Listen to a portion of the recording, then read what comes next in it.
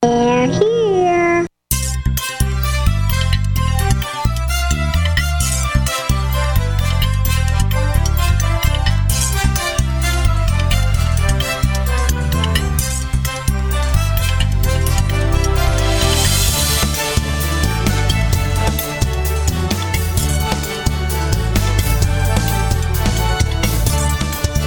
Welcome to the Tech Night Owl Live, the show for PC users who can handle the truth. And now, here's your host, Gene Steinberg. This week on the Tech Night Owl Live, we'll be featuring Daniel Erendoger, who hangs out at appleinsider.com. A little bit later, you'll hear from John Martellero. He's from the Mac Observer. And we've got lots of places to go and things to do on this episode of the Tech Night Owl Live. Daniel, welcome back. Let's get started right away with kind of a reintroduction for you. Now, we've had you on the show for several years, but we have a lot of new listeners in a lot of new cities. We're being heard in the New York area, the Boston area, state of Washington, etc., on regular radio stations. And I want to get back to the beginning, which is how you got started in being an investigative reporter, but focusing very much on the things that the media constantly get wrong about Apple. How did this begin? Well, I started writing. I think a lot of it was I ran out of things to read on the internet. And so I would just start researching what was happening and start writing about a subject that I found interesting. The natural progression of that was to write about how things were being portrayed, because once you start doing research and looking for yourself at what's happening, you start to realize that a lot of what's written is written because somebody has an interest in having that said. So, I mean, a lot of news is based on press releases that companies hand out to, journalists, quotation mark. And so as a journalist and working into that role, it became even more and more obvious that so much of our news, and for me, it's specifically in technology, but companies send so much information to journalists, and then you look and see what other people are writing, and you realize, oh, they've just written a press release. So a lot of what I've kind of aspired to do is to write about how things really are and explain trends in technology and also to kind of express, I guess, just what's really happening. And so that highlights, conversely, what companies are wanting to be said.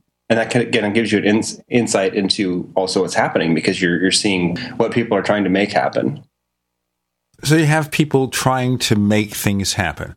With regard to Apple, what's the end game? To make Apple look bad? To knock down the stock price so they, shall we say, gain some kind of advantage financially? Yeah, there are examples of things like that happening. To me, largely it's when you look at products and you look at companies that are facing kind of difficult odds, the best thing they can do from kind of a cynical standpoint is to come out and kind of bluster and create the impression that things are not the way they are and that their chances are better than they actually are. Well, one of the worst offenders is Samsung. At one time, Samsung was almost a media darling. They're destined to control the mobile industry. And yes, they still have a huge amount of sales, but things aren't quite what they expected, are they? Yeah, that is true. Samsung was very good at getting people to write about what they, their kind of take on things. And that's kind of the job of a public relations group. What's notable is that obviously Apple wants to control how things are expressed, and when the story is incorrect, they want to tell the press to change it. But they're very careful about what they say. And Apple is very much a kind of activity-driven company, I guess you might say. They're really trying to do things. They're not just trying to create the impression that everyone should be safe buying the products that they make, because they are a very different company. It came from this sort of Apple was, on the brink of death in the mid 90s. And so to get out of that, I mean, a major Steve Jobs strategy was this kind of secrecy, which is not unique to Apple, but Apple has done it kind of more than most companies in the tech industry because they were sort of an underdog for so long. So the only way that they could get attention was to do all this work behind the scenes and then come out and kind of leapfrog the industry by doing something new. And they're not the only company that's ever done that. And other companies, that's a good strategy for a lot of companies. But for companies that have broad control, if you look at Microsoft and Samsung and companies that have had broad control of everything, and they're already sitting on a monopoly or a monopoly of sorts, their strategy is really to prevent anything from changing. And so the way that they do things is very different. And also with companies that have, if you look at Microsoft or Google's Android or other platforms where they have a lot of companies building their stuff for them, that also has a different motivation. You can't just come out with a surprise because you have to work with all these partners. And so those companies are in also the same situation with companies like Intel or anyone who's creating a product that other people are actually using in their devices. When you have a business like that, you have to show these roadmaps going into the future of what you're going to be doing. And so there's really no surprise. And Apple's a very different company in that regard. So it's something that a lot of people who understand those other companies have failed to kind of understand how Apple works. And so it's a combination of things that in some cases it's people's expectations have been set by what they've seen in the past, and they were completely blown away by Apple. And were naturally skeptical of what Apple was doing and how long they could keep doing it. So it was interesting for me. I kind of grew up in the tech industry. My background was in supporting largely Windows, Cisco, larger environments where Apple's presence at that point was pretty small and in the background. But I watched these things sort of unfold. And so it was really interesting to be able to write it from. It's kind of funny. I have this reputation of being like this complete blind fanboy, but really, I mean, my perspective is a little bit actually unbiased compared to the background of a lot of people who have been writing about how the status quo of the 90s. And so coming into the current age, I was writing about Apple as a sort of a neutral observer, looking at what was happening and saying they're doing all the right things. They're doing pretty incredible things. And what they're doing is noteworthy. And everybody else is like, oh, they're going to fail. And by everybody else, I mean, in general, kind of the tone of the media is that Apple's doing okay right now, but real soon now someone's going to take over all their stuff. So when they came out with the iPod, it was immediately this idea that Microsoft was going to come out and basically do Windows again by making all these other companies in China producing things that look like the iPod. And happened again with the phone, and happened again with the iPad. And it just keeps happening over and over again, where people are expecting things to be the way they were instead of the way that things are actually going to be because of what's happening. All right. With that perspective here, which basically says a lot of the estimates made about Apple and what Apple is doing are just plain wrong. So every so often in the last couple of years, we've heard these suggestions that because Intel may be running late or maybe their new processors aren't such great improvements over the old one, and we're talking now about the new family called Broadwell, which was some months late, and that restricted the kind of upgrades Apple could offer in Macs, that maybe Apple, having their own chip design facility now, would create A-series processors based on ARM technology. And we're going to pursue this more in the next segment. We can start now. But you've run some recent articles at Apple Insider pointing out why this doesn't make any sense. Now, before we get into the specifics, because we only have about 30 seconds left for the segment, yes or no, do you think Apple in the near term would ever want to produce Macs with ARM processors? It's a complicated issue. So, yes, there are good reasons for Apple to do that. However, there are also better things Apple could be doing with its resources, much better. Okay, we're going to find out more about that in a moment. Let me just tell you, listeners, if you go to plus.technightowl.com, plus.technightowl.com, you can take advantage of our new premium subscription service, plus.technightowl.com. Daniel Arundilger is here. I'm Gene Steinberg. You're in the Tech Night Owl Live.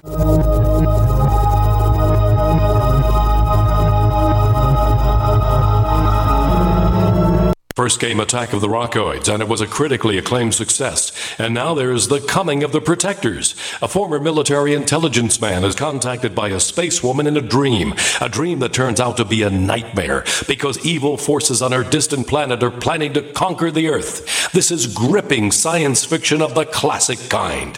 Attack of the Rockoids and The Coming of the Protectors. Find out more at rockoids.com. That's Rockoids, ROCKOIDS.com. Do you need a website? Well, you can get a great deal on hosting services with Namecheap's legendary coupon code. They're offering substantial hosting discounts on shared hosting, business hosting, VPS hosting, reseller hosting, and even dedicated servers.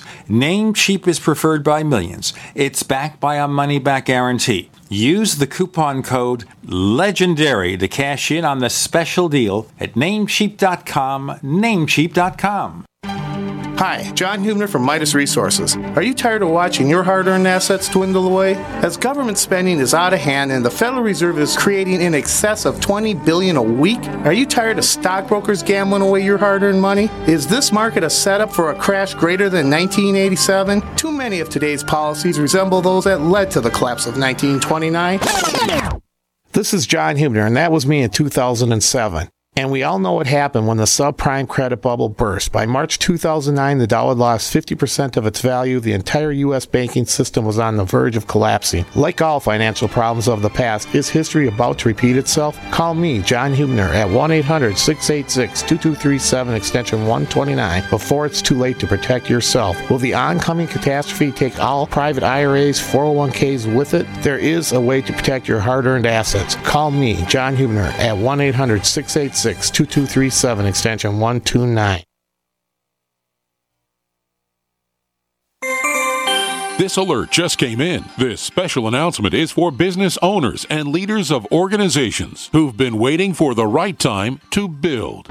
General Steel has made it impossible to wait any longer with rock-bottom prices that could save you thousands. That's right, General Steel, America's leader in pre-engineered structures, is offering buildings at prices you will never see again. Don't miss these prices. A 50 by 100 for $35,000. You heard right. That's 5,000 square feet for $35,000. Manufacturers, if you need a larger building, try a 100 by 100 commercial building for $129,000. You can't afford to rent with these prices. Imagine a 70 by 100-foot church building for under $69,000. With the economy improving and interest rates still at historic lows, you can't afford to wait. So call 866-91-STEEL. Lock in your price now. Call 866-91-STEEL. That's 866-917-8335. On Facebook, on the news, and in conversations with friends, we're bombarded every day with advice on how to be healthier, from gluten-free and non-GMO diets to how much exercise and sleep the body needs. But how much have you heard about alkalizing the body? AlkaVision Plasma pH Drops are a holistic and natural way to get your body's pH levels back in balance. Just a few drops in water will help your body rid itself of harmful waste. And even the healthiest of diets can be complemented with your daily use of AlkaVision Plasma pH Drops. Who isn't looking for more vibrance, vigor, and energy? Now buy 2 bottles of AlkaVision Plasma pH Drops and get $10 off your order. Visit alkavision.com or call 800-518-7615. AlkaVision Plasma pH Drops are packed with a powerful combination of the most alkaline minerals and compounds. Open the door to greater health, vitality, and zest for life. Alkalize your body. Supercharge your health. Call 800-518-7615 or head to alkavision.com. We'd like to hear from you. If you have a comment or question about the Tech Night Owl Live, please send it to news@technightowl.com. That's news@technightowl.com. If you'd like to discuss today's show with fellow night owls, visit our community forums at forum.technightowl.com. That's forum.technightowl.com. Now, with most suggestions about anything Apple should or could do, there are always gray areas, ifs, ands, or buts. So with the possibility that Apple going to ARM for at least some of the Macs using these A-series processors of their own design, you said there are some good reasons for doing so, and there are reasons why Apple probably shouldn't bother, at least right now. Let's look at both. So the reasons for Apple moving to ARM primarily is money. Intel charges a lot of money for its processors. Basically, a processor is you come up with a really good idea of how a chip should work, and then you make lithographs of it. You make a bunch of copies. And so once you do the difficult part of the design, the replication of it is almost like software, where you're just making copies of it and you can charge whatever you want. And if there's a demand for it, you can charge quite a lot. And Intel makes a lot of money selling advanced processors because they have tremendous technology and they have incredible fab technology for printing them. And right now, if you look at how many Macs Apple sells a year, it's a little less than 20 million. If you look at Apple's iOS devices, they sell 10 times as many, something in the range of 250 million per year. So if Apple's going to use its chip design to save money, there's a lot of opportunities. Well, there's a lot more opportunities on iOS to develop custom silicon that does interesting things. Apple's already doing custom silicon in the Mac to do a variety of things.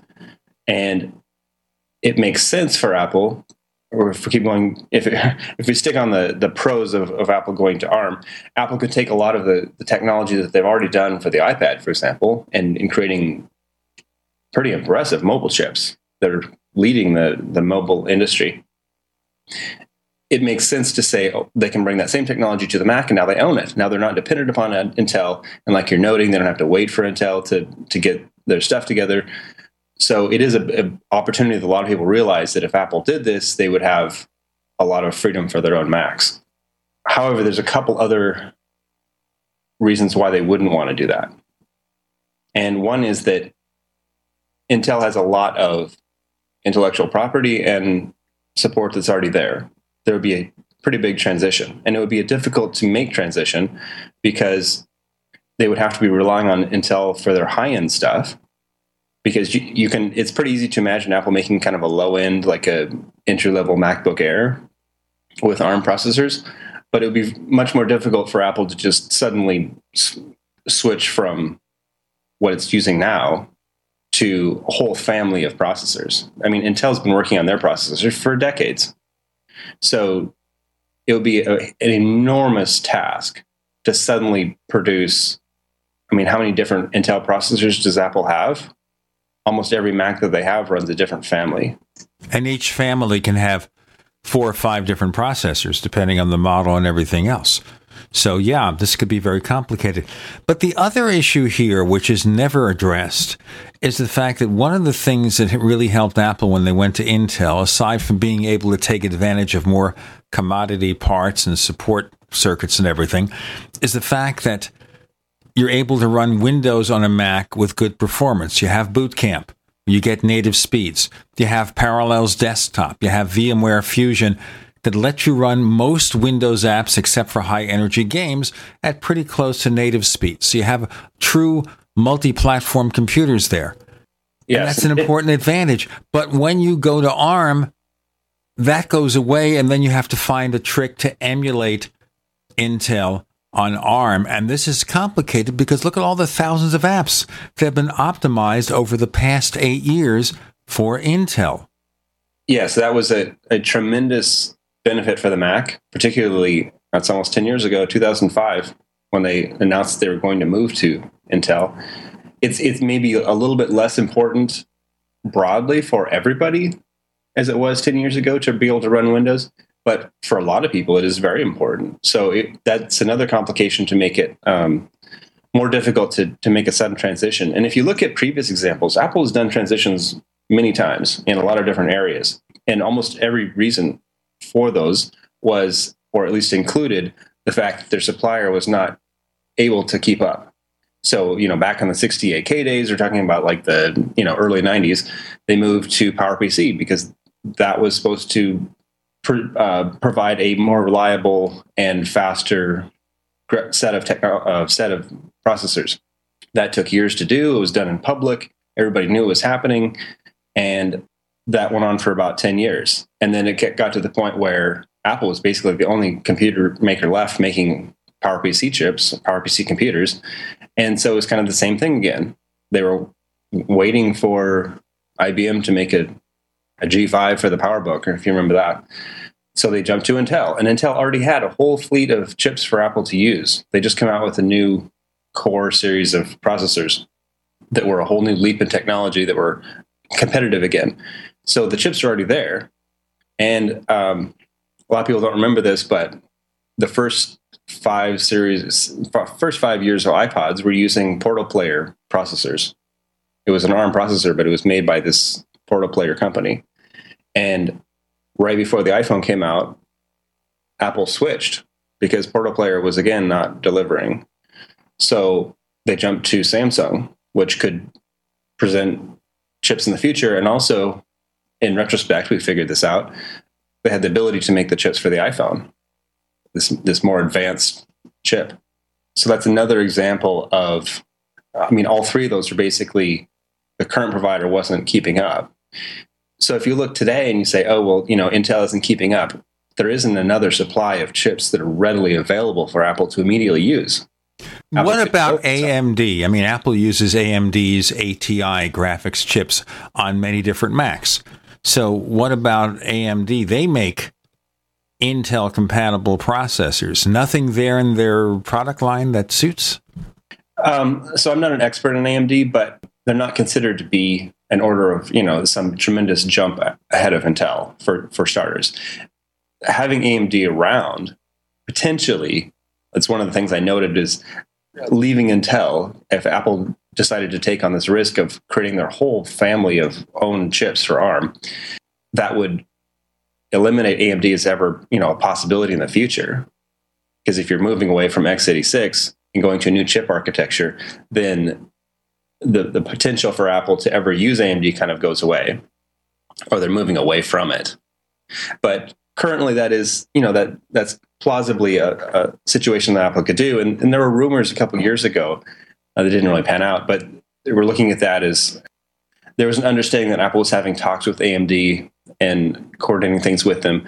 And remember that AMD also owns ATI, or, they bought ATI. That's the thing I pointed out, the fact that Apple does business with AMD courtesy of all those graphic chips, which are found in many different Macs. Take a look at your Mac Pro, for example. Anyway, we've got a lot more to explain about why you're not going to see a Mac on ARM anytime soon, which is the ultimate conclusion to make here. And we're going into the ifs, ands, and buts and everything with Daniel Aaron Dilger. I'm Gene Steinberg. You're in the Tech Night Owl Live. Free from the shackles of corporate America, we're the place for independent thinkers. GCN. Neighbors, let Bitdefender worry about security. Just enjoy your Mac. Bitdefender Antivirus for Mac. Complete protection 24/7. And take a selfie with your Mac, post it on Facebook, Twitter, or Instagram, and tag it Hug-a-Mac for a chance to win a MacBook Air. To learn more, go to bitdefender.com/Hug-a-Mac. bitdefender.com/Hug-a-Mac. So here's what happened. I was placing an order online. The site went down. It took hours before it returned, but I'd already placed the order with another company. If your site goes down, you could lose business. And if you have a business or personal site, you'll want to know it's easy to run and it will stay online. At iWeb, your site is hosted on one of the most reliable networks in the world. Talk to a sales rep at iWeb.com. Use the promo code TechNightOwl for a special discount.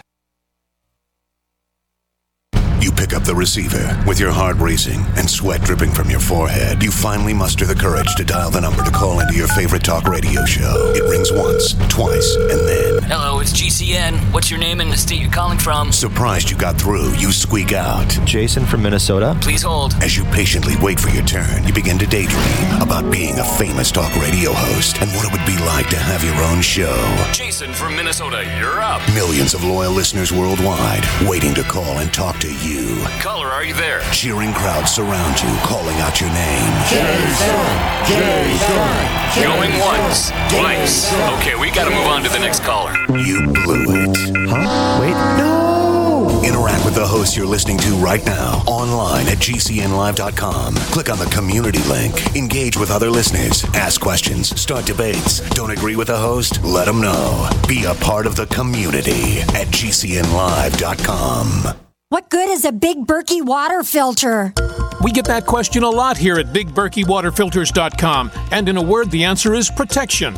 Protection from water main breaks, E. coli contamination, environmental chemical spills, pesticide runoff, chlorine taste and smell, and all forms of fluoride. Plus, Big Berkey water filters are the original gravity water filter system and most trusted on the market for a reason. Tested by multiple independent NSF EPA certified labs, they are the gold standard in water purification. At only 1.7 cents a gallon, a single set of filters can last for 5 to 10 years. That means big savings. Big Berkey, the one that's powerful enough to purify stagnant pond water. Get a Big Berkey today at BigBerkeyWaterFilters.com. GCN listeners receive 5% off all ceramic filter systems. Visit our website or call 1-877-99-BERKEY. That's 877-99-BERKEY. Big Berkey Water Filters, for the love of clean water. Yeah? Did you want to see me, sir? Well, I did, but now that I do, I'm not so sure. Sir? Johnson, I got a mission for you that could change your life. Oh, good, sir. It involves traveling halfway around the world without so much as half a clue of where you're going or what you're going to do when you get there. Situation normal, sir? Uh-huh. But I'll be leading this mission, Johnson, so I'll be telling you what to do. You, sir? That's right, Johnson, and I say first things first. Oh, good plan, sir. And what I say is first is food. Always remember that, Johnson. Food is a big deal. Sir, my brother-in-law can get us a really good deal on some surplus MREs. Johnson, if you've got half a brain and that empty head of yours, you'll call the freeze-dry guy like I did. That food is better for you, it rehydrates faster, and it's good, Johnson, and it keeps for up to 30 years. Will we be gone that long, sir? I hope not. Now get your supplies organized and meet me down to the pier at dawn on Sunday. We sail at sunrise. Yes, sir. This adventure is brought to you by the Freeze Dry Guy.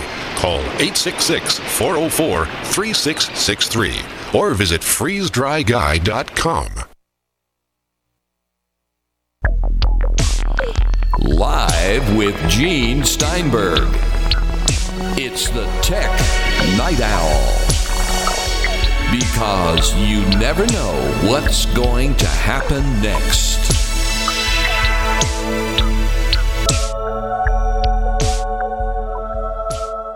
A word of explanation. Go to plus.technightowl.com, plus.technightowl.com. We're offering the high-resolution versions of the Tech Night Owl Live. And what you get is also an ad-free show. We take out those 41 minutes. If you're willing to pay a few bucks a month and a few more bucks a year, plus.technightowl.com. From Apple Insider, and on a rare occasion, roughly drafted magazine, we have Daniel Ehrendilger. Before we get on to other things about Apple and chips, anything else you can say to kind of summarize where we're at with regard to Mac on ARM and why it's probably not going to happen? I think the main thing is that the opportunity for mobile iOS devices is so much larger. And kind of additionally, in line with what you were saying about AMD, there's a trend in general computing towards GPUs for more than just graphics. And I think there's going to be an increasing trend away from the idea that a computer is an Intel chip surrounded by some supporting things and maybe a GPU, to a situation where increasingly more and more of what you expect of a computer is created by the GPU. And that's evident when you look at the Mac Pro, Apple's most powerful computer that they most recently kind of redid from scratch. They put 2 huge GPUs on it and 1 Intel CPU. So that tells you something about where technology is going, and it's not necessarily going to be the computer that we saw in the 90s of an Intel chip being the middle of it. And so the whole idea that Apple's going to replace that big Intel chip with a big ARM chip of its own design, it's an opportunity. Apple looks at things fresh in a way that a lot of companies don't. So instead of perpetuating the design of today's computer into the future forever with some slight tweak, I think it's more likely that Apple will radically change what desktop computing is. And the only reason for doing that is to either make it much cheaper or to make it much better. And moving from Intel to ARM doesn't make it either one immediately. It's like going to Macy's and then saying, I'll go to Dillard's to buy my stuff. Yeah, Apple's going to radically say, hey, we're going to do something completely different. It's not going to be Dillard's. It's going to be, online sales or something. It's going to be something we don't expect. So I think what Apple could do with GPUs, and a lot of people don't realize this, but, and I'm writing this as an article too, what Apple is doing with ARM is in parallel with what it's doing with PowerVR, which is the graphics cores that are on the chips and iOS devices. So we think of it as an ARM chip, but it also has PowerVR graphics on it. And Apple's a licensee for both. So I think there's a lot of interesting things Apple can do with both sides of that. So we may see ARM chips in Macs, but they may not be the only chip, maybe a supporting chip, maybe the GPU. So it may be that it's not Intel that's getting replaced. It could be NVIDIA. Speaking of NVIDIA, we don't hear as much from them anymore, especially mobile chips, but Apple seems to be using ATI more and more these days. Well, Apple has played the two companies back and forth ever since GPUs really came out as a thing. I mean, GPUs are really actually NVIDIA kind of coined the term GPU to market their what they called the first GPU, and that was only 1999. So there were video kind of chips in the 90s, but the idea of having a really strong graphics-oriented processor is sort of a new thing. It's in the last 15 years. And over that period of time, if you look at Macs, Apple's gone back and forth, and there's this kind of thing of why are they using AMD chips now? Why are they back to NVIDIA? And it's because it's great to have multiple sources. And that's possible in a way that it wasn't really possible in a lot of other areas. For example, Intel chips, in part because of OpenGL and being able to move things, move existing graphics commands from one architecture of chip to an entirely different one, because they both supported the same sort of language, the API. So they can take one or the other, again, like buying from Dillard's or Macy's. Yeah, it gives Apple a supply of chips and two competitors. I mean, you mentioned the example of both AMD and Intel are making Intel compatible chips, basically x86 compatible. That's also potentially an opportunity for Apple to go between the two. However, Apple has they have kind of a relationship with both companies. But I think Apple, since the transition to Intel, Apple was originally very wedded to Intel, because in the area, somewhere around 2005, I think Steve Jobs got rid of all the kind of in-house design talent for chips, because they were doing a lot of custom chips. I mean, Motorola, Freescale, and IBM were building the PowerPC chips for Apple, but Apple was doing a lot of the custom chips on Power Macs back in the day. And when they moved to Intel, it was basically, let's just make a PC. It was kind of like what Sony did with the new PlayStation. It's like, let's get out of this whole business of doing all these custom chips and just use what everybody else is using. And we'll add value on top of that instead of creating all this custom technology that's unnecessary, that's reinventing the wheel. And so it was a good idea at the time. But as soon as Apple started getting into mobile devices, it became obvious that they needed a lot of in-house talent to figure out how to do that. And that put Apple right back into the game of doing a lot of custom work, until now Apple's chips in iOS devices, these ARM chips, are extremely customized. And Apple's currently, not only did they come out with the first 64-bit mobile chip, but they also have customized their 64-bit design. So they're now in the second generation of custom development, and it's put them way ahead of the rest of the industry. And everybody else, I mean, you look at Qualcomm and Samsung are two leaders. I mean, they're both really big companies that supply most of the world's chips for mobile devices. They're basically the Intel of mobile devices. But neither one of them have gotten to 64-bit yet with chips that they can use. And when they do, which is apparently coming out this spring, they're going to be generic ARM designs that don't work as well. And in fact, we've just every month there's new reports saying that Qualcomm is having this difficulty with their latest 64-bit ARM chip, and it is overheating all the time because they're running it so fast. and to try to make to try to keep up with what Apple did with the iPhone 5S, the A7 chip. So it's pretty phenomenal to be able to jump ahead of the industry by a couple of years. Now, point out here the fact that some people criticize Apple because the speed ratings of their A-series chips are lower than the stuff being offered by Samsung and other companies. They use less RAM. But when you do all the benchmarks, the iPhone and the iPads are way, way up there in terms of performance. Yeah, a big part of engineering is deciding what to pursue and what not to pursue. And the kind of easy way to engineer things is to just push resources into making everything bigger and bigger and bigger. But there's a lot of detrimental aspects of that too. And so the chips that are competing with Apple's have much higher clock rates and attach much more RAM, in part because they're typically running Android, which needs more help and getting fast. And in part because there isn't as much custom work done. Apple is so vertically integrated. They're making the chips, they're making the operating system, they're working with apps, they know how everything works, so that they can tune things to where they work exactly the way that they need to work. Not only to be fast, but also to be efficient, because mobility is it's incredibly important to not use power when you're not plugged into the wall. And so the things that have sped up chips on a desktop don't necessarily work. If you just keep ramping up the processor speed, the problem is that you're constantly using battery power, even when the phone is in your pocket. So a lot of mobility technology involves being able to idle cores and be able to do a lot of things that are not important on a desktop. Let's get into more of this in our next segment with Daniel Arendilger. I'm Gene Steinberg. You're in the Tech Night Owl Live. UnseenNow.com, proud sponsor of GCN. Unseen Now's unparalleled encryption tools keep your communications secure. GCN.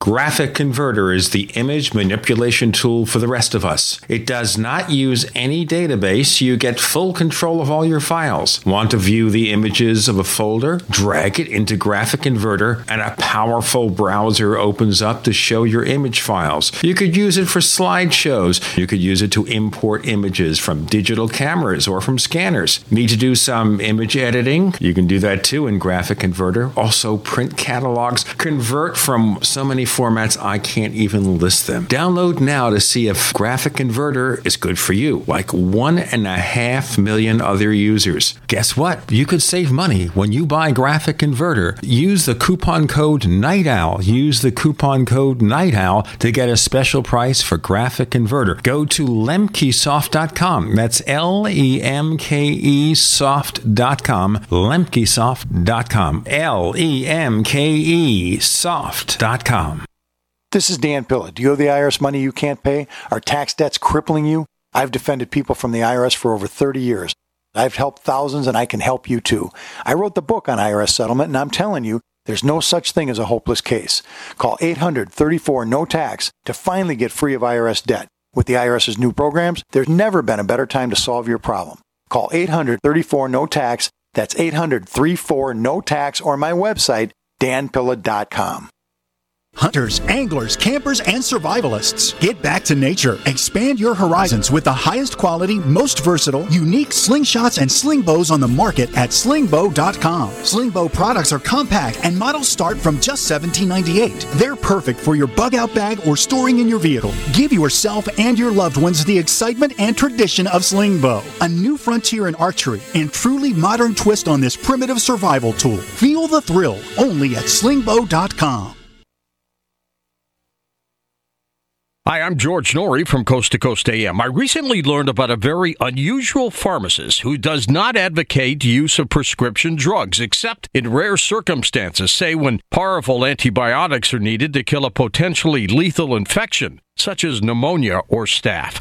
Instead, pharmacist Ben Fuchs from Boulder, Colorado, suggests always giving the body all the nutrients it needs to survive, thrive, escape illness, and live younger and longer. I don't think you will find anyone who knows more about how the body works and can explain it in such a delightful and entertaining way. Ben has recorded some very useful health nugget minutes that are available 24/7 online at criticalhealthnews.com. I invite you to log on to criticalhealthnews.com, listen to these Pharmacist Ben health nuggets, and maybe even interact with Ben via chat or email. You're going to love Pharmacist Ben online at criticalhealthnews.com. We all know that Berkey Water Purification Systems are the most trusted name in water filtration. As an authorized Berkey dealer for over 6 years and serving thousands of satisfied customers, the Berkey Guy offers amazing specials for Berkey Water Filtration Systems. The Berkey Light Systems include a set of self-sterilizing and recleanable black purification elements that purify water by removing chlorine, pathogenic bacteria, cysts, and parasites to non-detectable levels and remove harmful chemicals such as herbicides and pesticides. Order the Berkey Light System today, complete with 2 black Berkey elements for only $231, and the Berkey Guy will ship your order free of charge. With the purchase of a Berkey Light, the Berkey Guy is also offering a set of fluoride and arsenic filters for only $39.99. That's over 30% off the retail price. Call the Berkey Guy at 1-877-886-3653. That's 1-877-886-3653. Or order online at goberkey.com. That's goberkey.com today.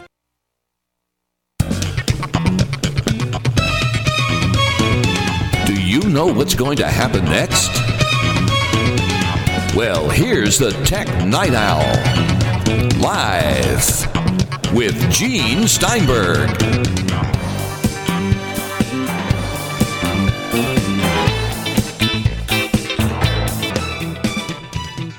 So evidently the technique on the Android side is to use a sledgehammer. Now, one of the things that Google promised with this new Android 5 lollipop, and I want to get into this for a moment. One of the things that they promised was the fact that they would make it much faster. Instead of using Java as an intermediate layer, they're going to use something else. Explain that in plain English. Well, I mean, every version of Android has tried to catch up in speed because there's been it's obviously lagging iOS. And part of that is processor related. A lot of it is actually GPU related to what we were talking about before, because Apple made it a big priority on the first iPhone to make everything GPU accelerated. So all these animations, and when you flip the screen, there's hardware behind the scenes making it faster. And Google saw that. I mean, when Apple came out with the iPhone, it was very obvious that that's what they were doing. It wasn't a secret. But it took them 5 years to get that to their own phones, because they didn't see it as a priority.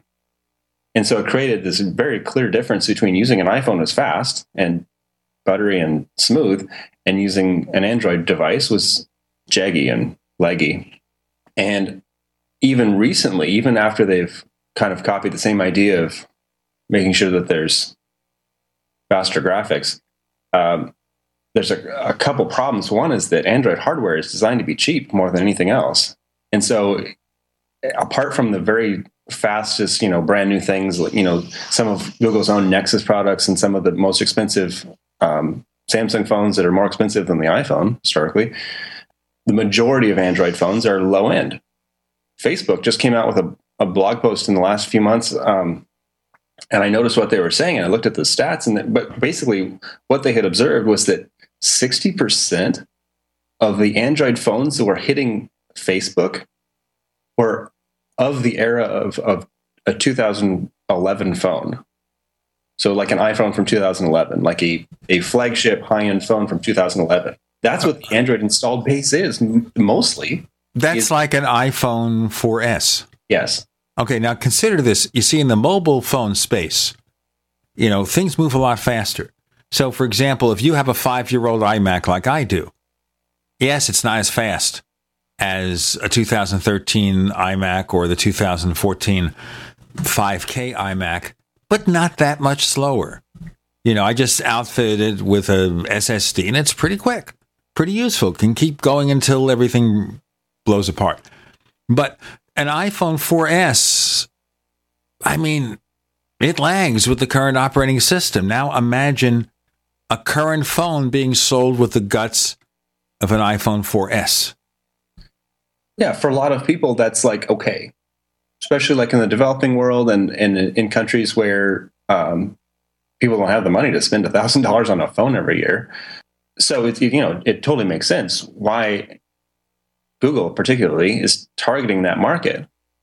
And if you look at last year, what was supposed to be Android 5, which ended up being not last year, it's now 2 years ago almost, in 2013, KitKat, there was a major sort of realization by Google that they have to stop trying to pretend to be iOS, trying to catch up with Apple, and they need to, skate to where their puck is. And their puck is India and China and other countries where they have a shot at selling tons of phones, but they're low-end phones. So it's a different business from Apple.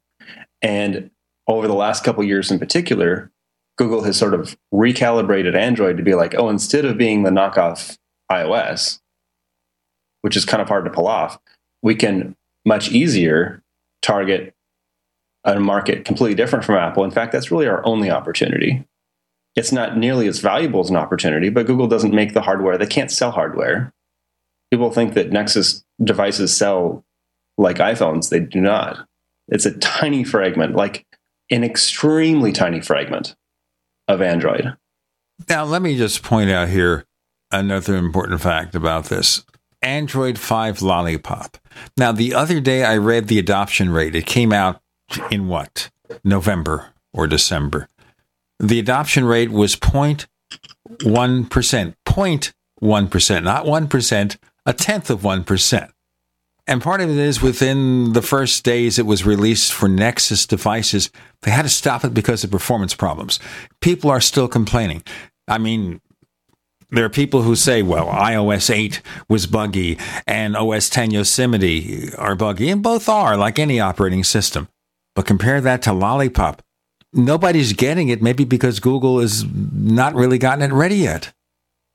Okay, first thing is the numbers that you mentioned were actually from the first week of January. So those are current numbers. Yes, that's the point. Yes, yeah, they have very current numbers. Second of all, yes, the pretty much only people that have gotten Lollipop over the winter quarter were Android or Google's own devices, the Nexus devices, which don't make up that big of a percentage of the Android base anyway. But more than that, yes, there's a lot of issues with Android 5. And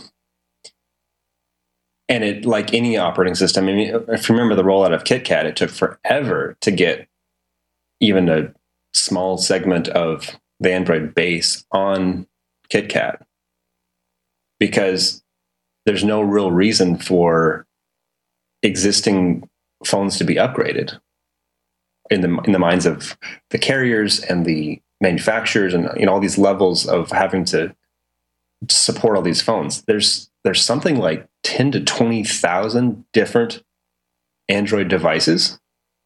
So just the effort of trying to update all those is incredible. So updates just rarely happen. If you have the highest in flagship phones, you may get an update within a year or a year and a half of it going on sale. But in general, the Android doesn't roll out updates reliably or quickly for all these different phones, just because it's a monumental task. Whereas Apple has a much easier job of supporting basically 1 or 2 new phones every year. So they can roll out updates going back 2 or 3 years, which they've always done, like something like 3 years of updates as long as the iPhone's been around. And historically, every other platform, not just Android, but everything, has just never been updates. Windows Phone didn't have updates. Windows Mobile never got updates. Well, the thing also that Microsoft did with Windows Phone is they excluded even recent phones when they had a major upgrade from being upgraded. And now it's not going to be Windows Phone anymore. It's Windows 10, like the desktop. It's getting confusing over there. Microsoft doesn't really have a position in phones. I mean, they're selling some low-end phones with Windows Phone or whatever they're calling it now. But they're almost not relevant in the phone business. They would sure like to be, but they're not. Okay, we'll go into that in a moment.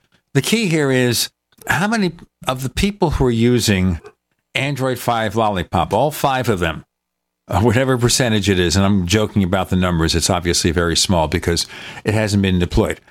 There's still a lot of serious problems with it, aren't there? Yeah, if you look at what a lot of the problems you mentioned, iOS 8 and the issues people have been having, and yeah, there's a lot of. I noticed, there's issues that you're like, oh man, why don't they fix this?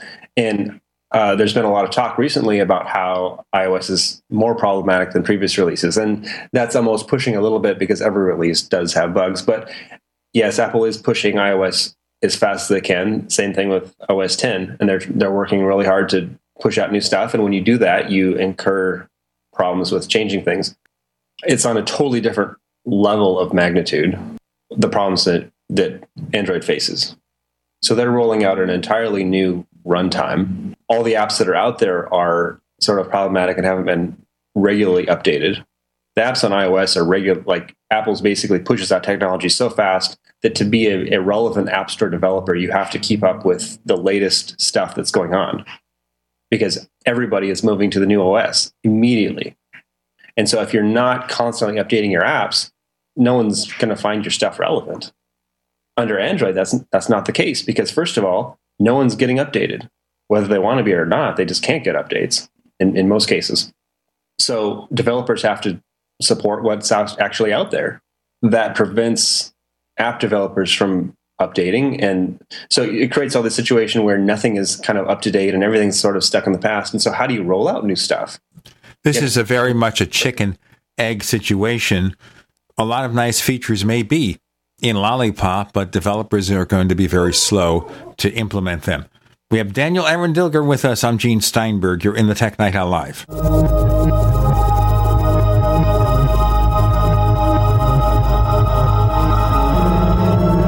Independently leading the way for the nation. Compelling talk for every political persuasion. We are GCN. You ever hear about Ghost 80% AR-15 rifle kits? At Guns80.com, they are the 80% specialists, helping to protect our privacy. Look, there are forces out there right now trying to register guns for future confiscation. UN treaties threatening our Second Amendment and our freedom.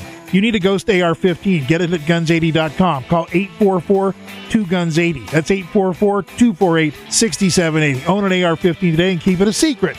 Go to Guns80.com. That's Guns80.com. 844-2GUNS80. We the people grow cotton, weave fabric, engrave ink, embed strips and fibers to protect from counterfeit and carting to a private bank, having it lent back at interest, forcing taxes to service debt. This capitalism, or was Jefferson correct when stating a central bank issuing the public currency is a greater menace to the liberties of the people than a standing army? Ted Anderson, I'm placing a free silver dollar in a book that explains our monetary system. Call for your copy, 800-686-2237. It's time to understand the system. Call 800-686-2237. That's 800-686-2237. Don't complain about your cable bill going up and up and up. Do something about it. Grab a pencil and jot down this special number, 1-855-905-MY-TV. The more cable TV rates go up, the better digital satellite TV looks. Say goodbye to the cable guy and get more of your favorite channels in 100% digital quality for less money. Call 1-855-905-MY-TV. Sign up for packages starting as low as $19.99 and there's no equipment to buy. You get free HD TV upgrade, a free DVR upgrade, and free professional installation. You control what you watch when you watch it. Record your favorite shows, pause and rewind live TV, even skip the commercials. Watch local channels too. At just $19.99, what are you waiting for?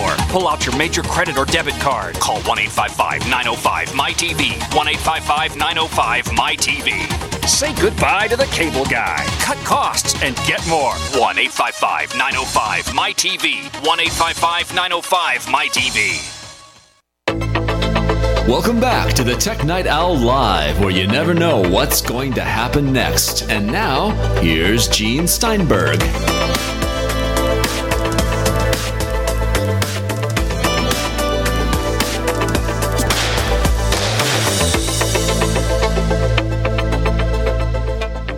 Now, Daniel Arendilger, being a server geek, might appreciate this. I'm Gene Steinberger in the Tech Night Owl Live.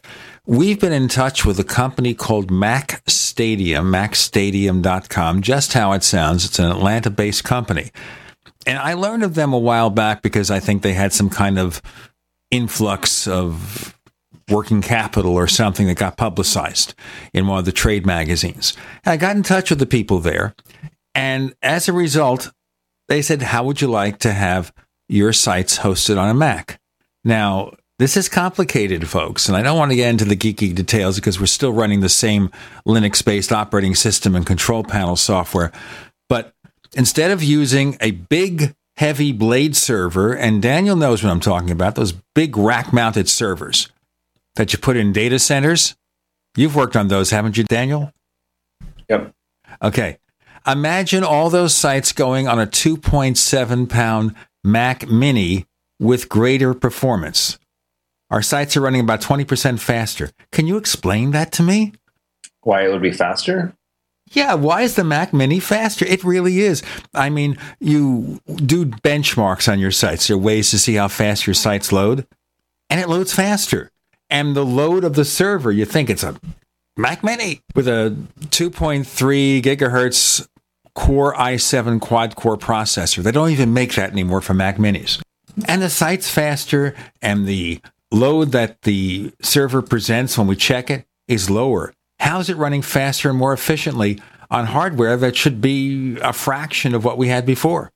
Well, we think of servers as being these huge, powerful engines, but specifically a web server, what it's doing is pretty simple in terms of taking a request and responding with an HTML document that's usually pretty small.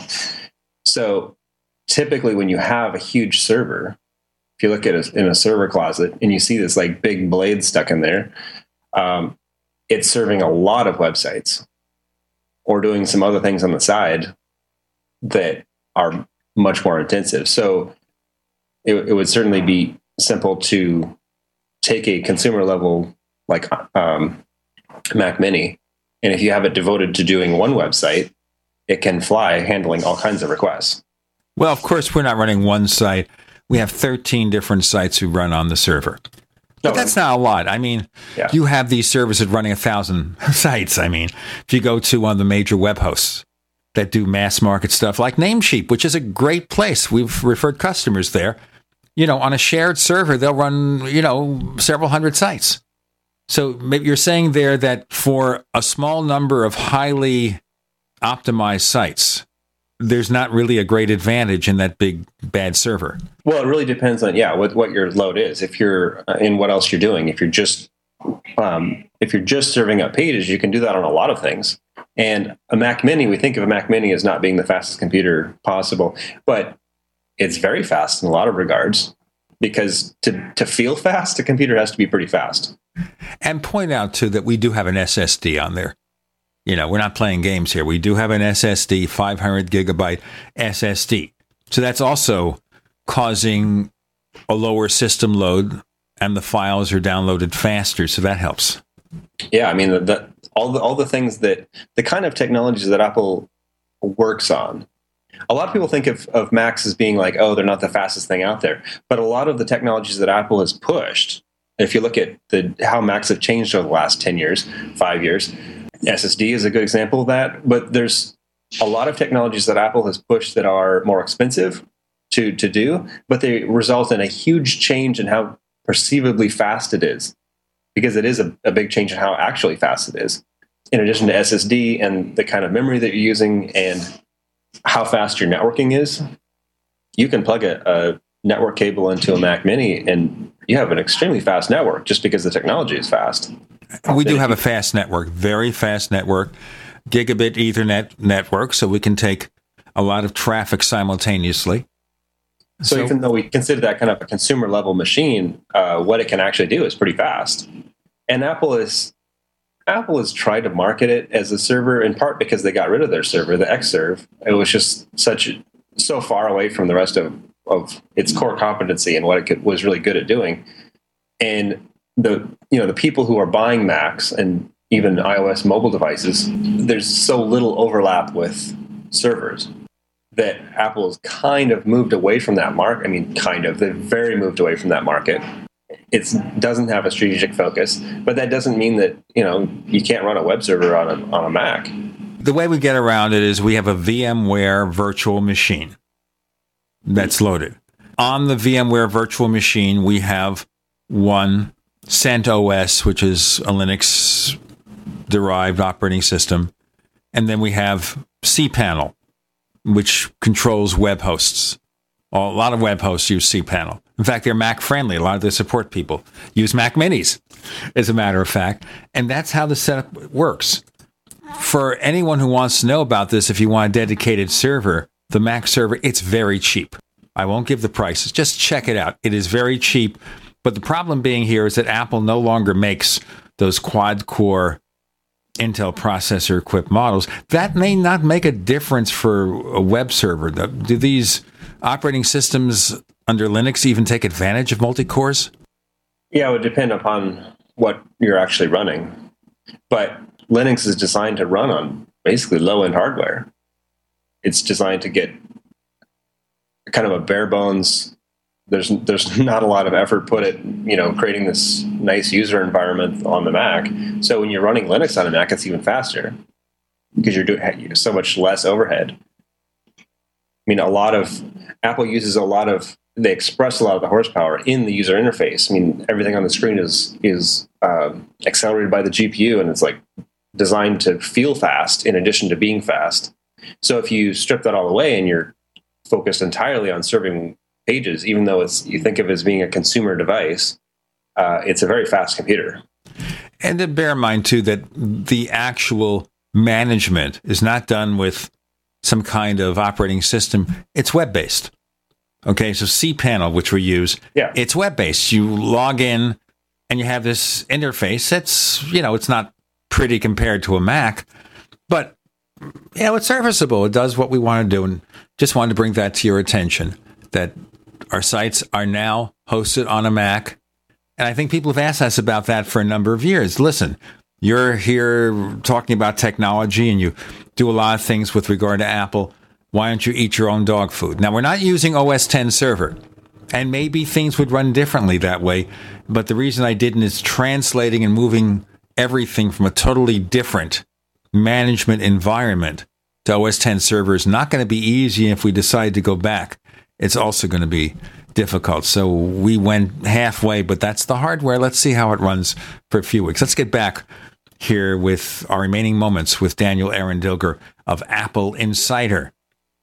Now, one thing, of course, we're hearing more and more now as we get closer is Apple Watch. Going to be a big fail. This gets back to almost the opening discussion here, that all the predictions people make about Apple products, a lot of them are fail. Constantly, it's got to fail. This has to fail. That has to fail. Everything they do has got to fail, as if this company is run by complete idiots. Well, yeah. Anytime you ask competitors what their competitor is going to, is this going to work out? Of course, they're going to say probably not. And that's an interesting thing here too.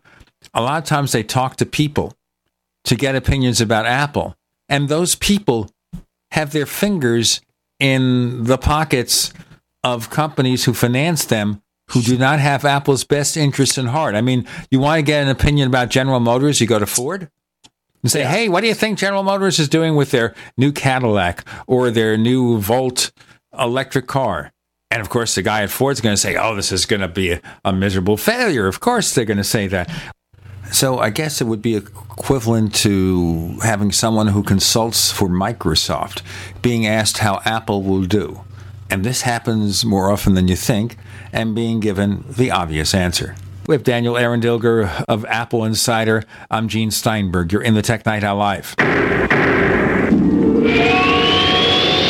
First came Attack of the Rockoids, and it was a critically acclaimed success. And now there is The Coming of the Protectors. A former military intelligence man is contacted by a space woman in a dream that turns out to be a nightmare because evil forces on her distant planet are planning to conquer the Earth. This is gripping science fiction of the classic kind. Attack of the Rockoids and The Coming of the Protectors. Find out more at rockoids.com. That's Rockoids, ROCKOIDS.com. Do you need a website? Well, you can get a great deal on hosting services with Namecheap's legendary coupon code. They're offering substantial hosting discounts on shared hosting, business hosting, VPS hosting, reseller hosting, and even dedicated servers. Namecheap is preferred by millions. It's backed by a money-back guarantee. Use the coupon code LEGENDARY to cash in on the special deal at Namecheap.com, Namecheap.com. Friends, this is Alex Jones for MidasResources.com. For more than 15 years, I have exclusively used Midas Resources for all my precious metal needs. Whether it's bullion or collectibles you're looking for, Midas Resources is simply the best. I own my gold as a hedge against inflation. This Federal Reserve fiat currency could go the way of the Deutschmark and the Weimar Republic anytime. In these historically dangerous times, it makes sense to physically hold gold and silver.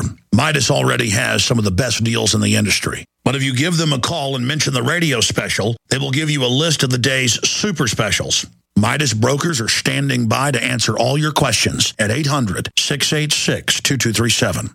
They also have a lot of informative free literature explaining the opportunities and risk of holding precious metals. They are ready to answer your questions at 800-686-2237. Again, that's 800-686-2237. For over 5 years, you've been hearing about the Berkey Guy, so you may know a few things about him. For example, you are well aware of the superior quality and effectiveness of Berkey water filters and accessories. But did you know the Berkeys have had independent lab tests done to prove just how effective they are? It's true, and he can email you the test results. Just visit GoBerkey.com. You may also know that the Berkey Guy has helped tens of thousands of people get better prepared. Now here's something you may not know. GoBerkey.com has amazing specials and deals all the time on a wide variety of survival and preparedness products, most ready to ship same day. Visit the Berkey Guy at GoBerkey.com and be sure to click the red Products on Sale Now button. You can always call toll-free 877-886-3653. Again, that's 877-886-3653. GoBerkey.com, home of the Berkey Guy. Hi, this is Laura Garris of Lady Talk Live. With the current threat of epidemics and pandemics threatening us and medical resources dwindling, it's time we protect ourselves. That's why I use Longevity's immune booster Beta 500. Beta 500 is the most powerful immune system booster you can buy. This proprietary blend provides the most studied and proven immune system booster available. Order now. Call 855-333-5239. That's 855-333-5239. Hi, this is Ted Anderson. Have you ever wondered why banks, stockbrokers, investment advisors won't talk about gold IRAs? They've been available since 1986, yet the financial industry won't recognize the value of gold for your retirement. Gold has outperformed paper investments, yet no word about IRAs. If you would like to have gold for your retirement, call 800-686-2237. Don't get left behind by rising inflation and low returns. Call 800-686-2237. Secure your future and call 1-800-686-2237. We'd like to hear from you. If you have any thoughts or comments about the Tech Night Owl Live, please get in touch at news@technightowl.com. That's news@technightowl.com. Looking for past episodes? We've got hundreds at technightowl.com/radio. That's technightowl.com/radio. Or subscribe on iTunes. So, in our final segment with Daniel Erendilger of Apple Insider and occasionally Roughly Drafted magazine, and I'm going to encourage him to do more writing for them. All right, let's look at this specifically here. Apple Watch. Is there any way to predict anything right now about a product that probably won't be out for at least 2 months? Well, you can generally look at Apple and their level of competency and what their track history has been and extrapolate, a little... a little bit about, is this a company that throws out a bunch of pie-in-the-sky ideas that aren't finished? If you look at Microsoft and Google, they have just come out with just complete nonsense, overhyped product ideas that are just not even close to being a real product. And they've blown out this stuff as a distraction over and over and over again. And you look at what Microsoft just showed off, and this hologram goggles thing, they portray it as something that is completely not. I don't think it's a hologram. A hologram is when you create a 3D image with light. This is augmented technology. What do you call it? Augmented reality. Which, if they called it what it was, they'd be like, oh, of course, Microsoft is a couple years late to this party. It's basically Google Glass with a little bit, a few more years of work into it. It's something that's noteworthy, but it's like not a finished product. It's not ready to go. And it's not doing what it's promising to do. And most of its novelty has already been demonstrated by other companies. So it's a real bunch of smoke and mirrors. And if you look at Google, Google did the same, Google Glass was a little bit more inventive when they came out with it in terms of being novel, but it wasn't a very practical device. And what they were portraying that this is how you're going to use it was completely ridiculous. We're going to walk around with this ugly glasses on our face and just constantly film everybody. What a stupid idea. Why are they putting Tony Fadell in charge of this enterprise? He's supposedly a pretty competent guy. Tony Fadell is running Nest, and Google Glass went nowhere as a product concept for this however many years. What was it, like 3 years that they just kept talking about how it was going to come out? And now they're basically putting it down, but they're saying that it's graduated. It's going to, basically went to heaven. What euphemistic garbage. So basically, this is an excuse to say we're killing the product, but we won't admit it. So we'll make some executive the head of the project, but he knows pretty well nothing's going to happen. Yeah, maybe if they figure out a way to sell it, they're going to come back to market with it. But what they should have done is figure that out first. So it's just the way they portray stuff is just such garbage. Now that's an extremely different. That's what Google always does. Everything that they've come out with has been like that. Just sort of half finished. Like, hey, we have an idea. We want everyone to do it so that we can make money off ads. And that has not worked out over and over and over and over again in their hardware products and and even other initiatives. Google still makes all of their money from the desktop ads. If you compare those kind of product, kind of hope, like, hey, we're just going to throw out this product at, Google TV and Nexus Q and, all these kind of set-top boxes that they've thrown out. The latest one is the Nexus Player or whatever they call it, Android TV or whatever. Of course they're going to fail because they're just like half-assed products that aren't finished, that haven't been a lot of thought put into them. And now if you compare that to Apple Watch, Apple is not saying, hey, we have this idea for putting a cell phone from last year on your wrist. And we think developers are going to figure out how to make this sellable. That's the kind of product. And in a lot of regards, that's kind of what Newton was back in the day. What was that, 30 years ago? They came up with this idea. It's like, hey, here's raw technology. There's some really interesting stuff in here, but it's kind of unfinished. And we haven't really given a lot of thought to how actually people would want to use this or why they pay $1,000 for it. And it didn't really have much success.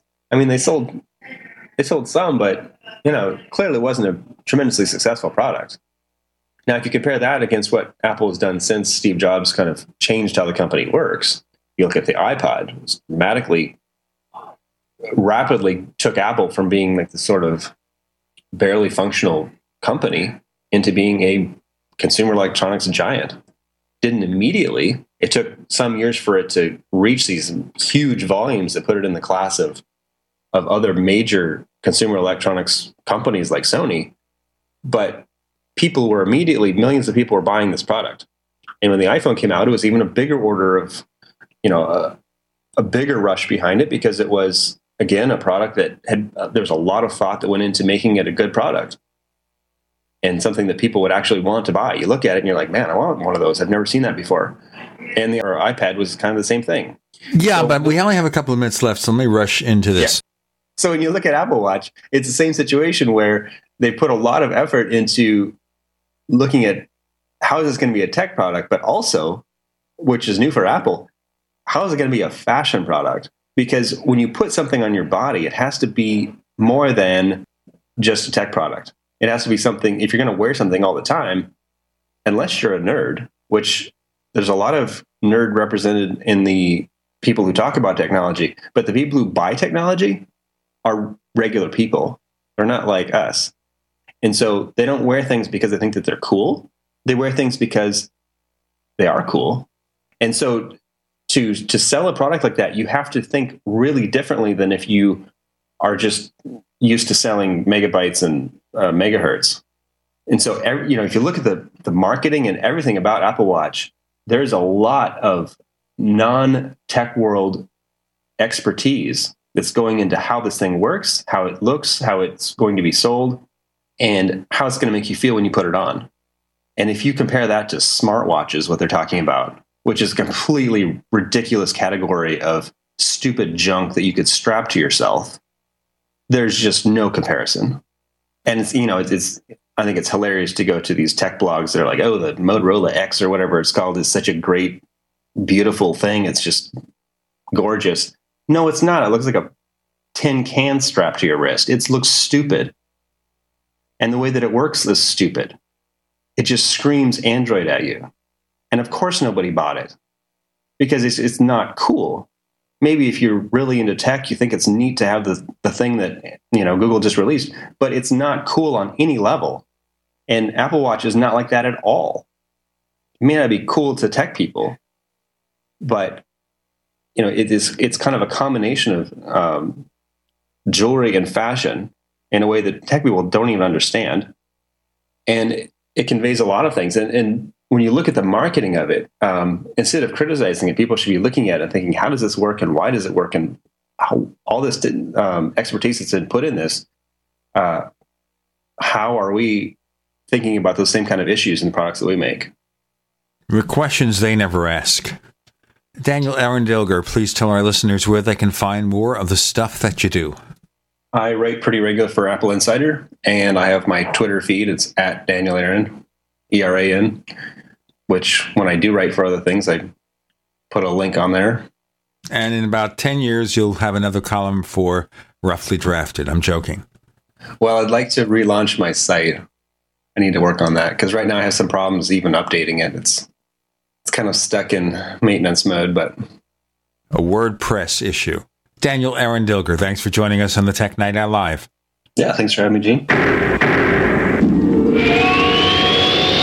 The nation's largest independently owned and operated talk radio network, the Genesis Communications Network, GCN.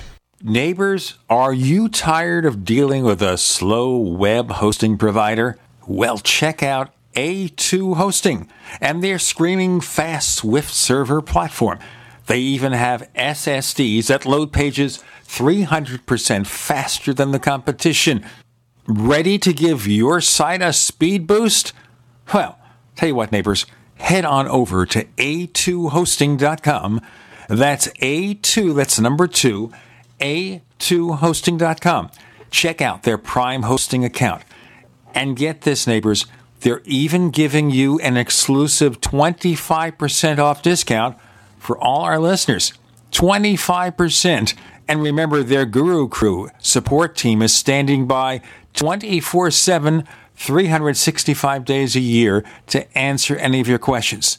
Now, to get the discount, use the coupon code GENE when you check out.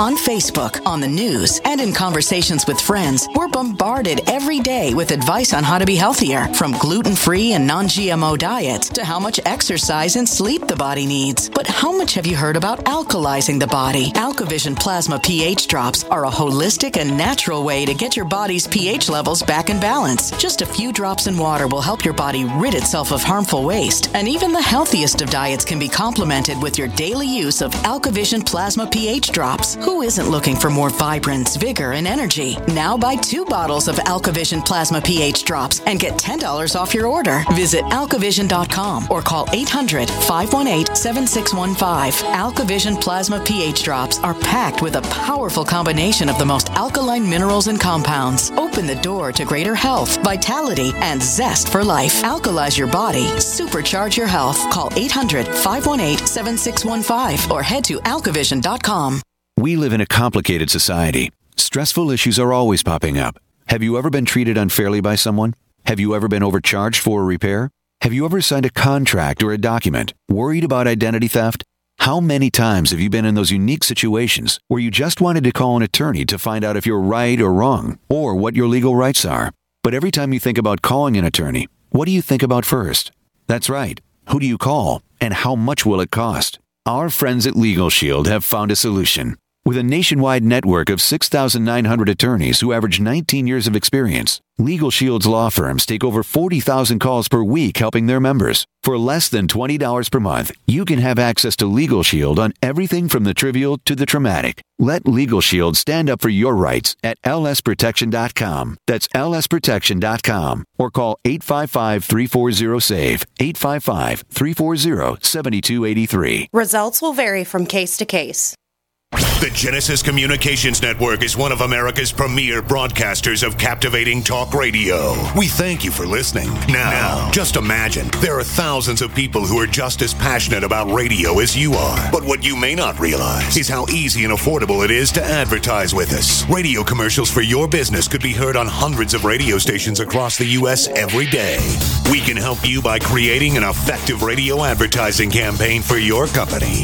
From script writing to producing your commercial, just like the one you're listening to right now. No other network provides the level of customer service we do. When it comes to radio advertising, we are your one-stop shop. And no matter how big or small your business is, we can help. Email us at advertise@gcnlive.com, and an experienced advertising executive will help you take the first step towards driving more customers to your business or website. Advertise@gcnlive.com. Easy, affordable, effective. What's going to happen next? You never know when you're listening to the Tech Night Owl live with Gene Steinberg.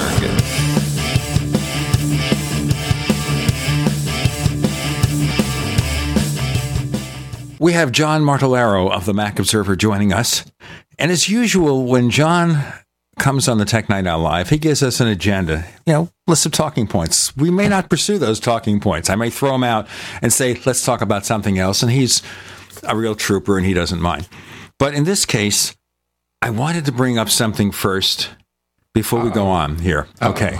Now, bracing myself here. It's just a very simple thing. I mentioned it to Daniel Arendilger earlier in the show. And that is, our sites are now hosted on a Mac. But not just any Mac, a Mac Mini.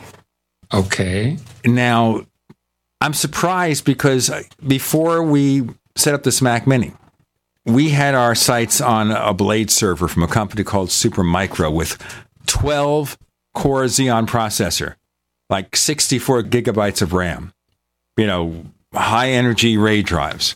Now we've got 2.7 pound Mac Mini with an i7 from Intel, with the last quad cores that he was able to find because they don't offer quad cores anymore, with 2.3 gigahertz, 16 gigabytes of RAM, a 500 gigabyte SSD, and it runs faster than the Blade server. You're running Apache, of course.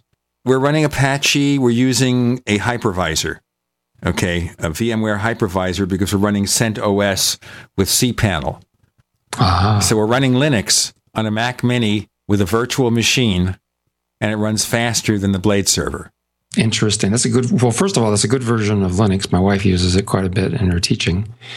It's probably a bit of a physical shock because the Mac Mini is so small, and yet, we pack all sorts of powerful things into iPhones and Apple Watch and powerful electronics. Running Linux on something that's an inch square is not real surprising. So you really can't calibrate it by its physical size. I'm not surprised at all. I mean, that's a pretty good piece of hardware. And also, it runs at a much lower system load than the native Supermicro server, which surprised me even more. When it's doing backups, for example, we have an external drive, USB 3 drive for backups. It runs at half the server load as the Blade server. Have you compared both on the same network? Obviously, they're on different data centers. But we did measure the performance of the sites. We have something called hosttracker.com, where you're able to check your site at different measurement stations around the world. And the timing comes in up to 20% faster than it did with the other. Now, the other thing, of course, we run them through a special DNS server that has points of presence around the world. So it's going through the same DNS system. Isn't that curious? Now, the only other difference is our Blade server was in Phoenix. The Mac Stadium server The Mac Mini is in Atlanta. So what can I tell you? You should let Apple know about that. I'm going to contact Apple and say, can you explain how your little tiny computer? Well, I wouldn't ask them to explain it. I would say, here's a use case that you might be interested in. Here's the testing we did. And hey, you might want to know about how great this is working out for us. And maybe they'll figure out a way to spread the news. Well, the thing to bear in mind also is, obviously under heavy load and everything, in terms of reliability, a blade server is probably going to have redundant power supplies and things like that. The Mac Mini, if things go bad, what they'd have to do is take the backup drive and bring it to a new Mac Mini. So, I don't expect the same level of reliability, but that's a big issue. That's something that you pay for, because even the loaded Mac Mini is still going to cost a third of what the Supermicro computer cost. Well, that's a good point. Blade servers are designed to be low cost and to roll over easy, but the Mac Mini's got Apple's traditional quality of parts for the consumer, and that worked out really well. We'll see how it runs in a few months. Let's talk about quality, as a matter of fact. This leads us to our next discussion, but it's not so much about the quality of hardware, which is a given. Apple traditionally rates at the high end of quality in terms of reliability for PC hardware in general. Let's talk about OS X. Now, OS X Yosemite, if you look at the ratings over at the App Store, is not getting the love, folks. It's got like a 2.5 star rating, which is like half. It means that more than half the people think it's lousy and half the people think it's great, and somehow it's averaged out. So what is the problem here? I don't have any troubles with OS X Yosemite, but I know some people do. What's going on? Well, one of the things that's happening is that from a casual user level, if you don't use any sophisticated apps or dig into things or have some special functionality that you depend on, you may not notice a problem. I did beta testing during the beta program on a MacBook Air, and except for some cosmetic blemishes along the way that got cleaned up in Beta 4. I was fairly happy with it. I gave a presentation on it at a local Mac users group, Mac and Tech here in Centennial, Colorado, and that seemed to be okay. And I pressed it into service on my Mac Pro as soon as the release version came out. And I still didn't have too many problems, except I was having graphics alert messages about graphics problems popping up all the time. And do you want to report this to Apple? And I said, yes. So there's something going on with the Fire Pros, but generally not a big problem. But being in this business, you got your ears to the railroad tracks, and you're watching what other people are doing, and you're listening to the readers, and you're reading articles. And slowly it became apparent that there were some issues in OS X, especially brought up by some of the developers, like Michael Tsai at C-Command. And then I started collecting articles for Particle Debris. It's a column I write every Friday at the Mac Observer. And I started seeing that there was a whole lot of stuff going on for the users being frustrated. There were stability errors. Jim Tanis complained about how he couldn't depend on it. He was getting crashes. Our Brian Chaffin was getting spontaneous logouts to the desktop. Just boom. Spontaneous logouts? Yeah, you just instantly, the screen everything just shuts down. Boom, there's the login screen. Imagine if you're recording a radio show or doing a long project. Oh, yeah. That showed up first in Mavericks, but it was very rare. It was more prevalent in Yosemite for Brian. I had it happen to me a couple of times in Mavericks, then it went away, and I haven't seen it yet in Yosemite. So one of the features of this Yosemite situation is that it's very inconsistent. It's hard to pin down. It's hard to debug and point a finger at it. And then I found another article at Ars Technica by Mr. Van Bijum about how after a decade of using MDNS Responder for networking, Apple completely rewrote it in C++ of all languages and substituted it with something called Discovery D.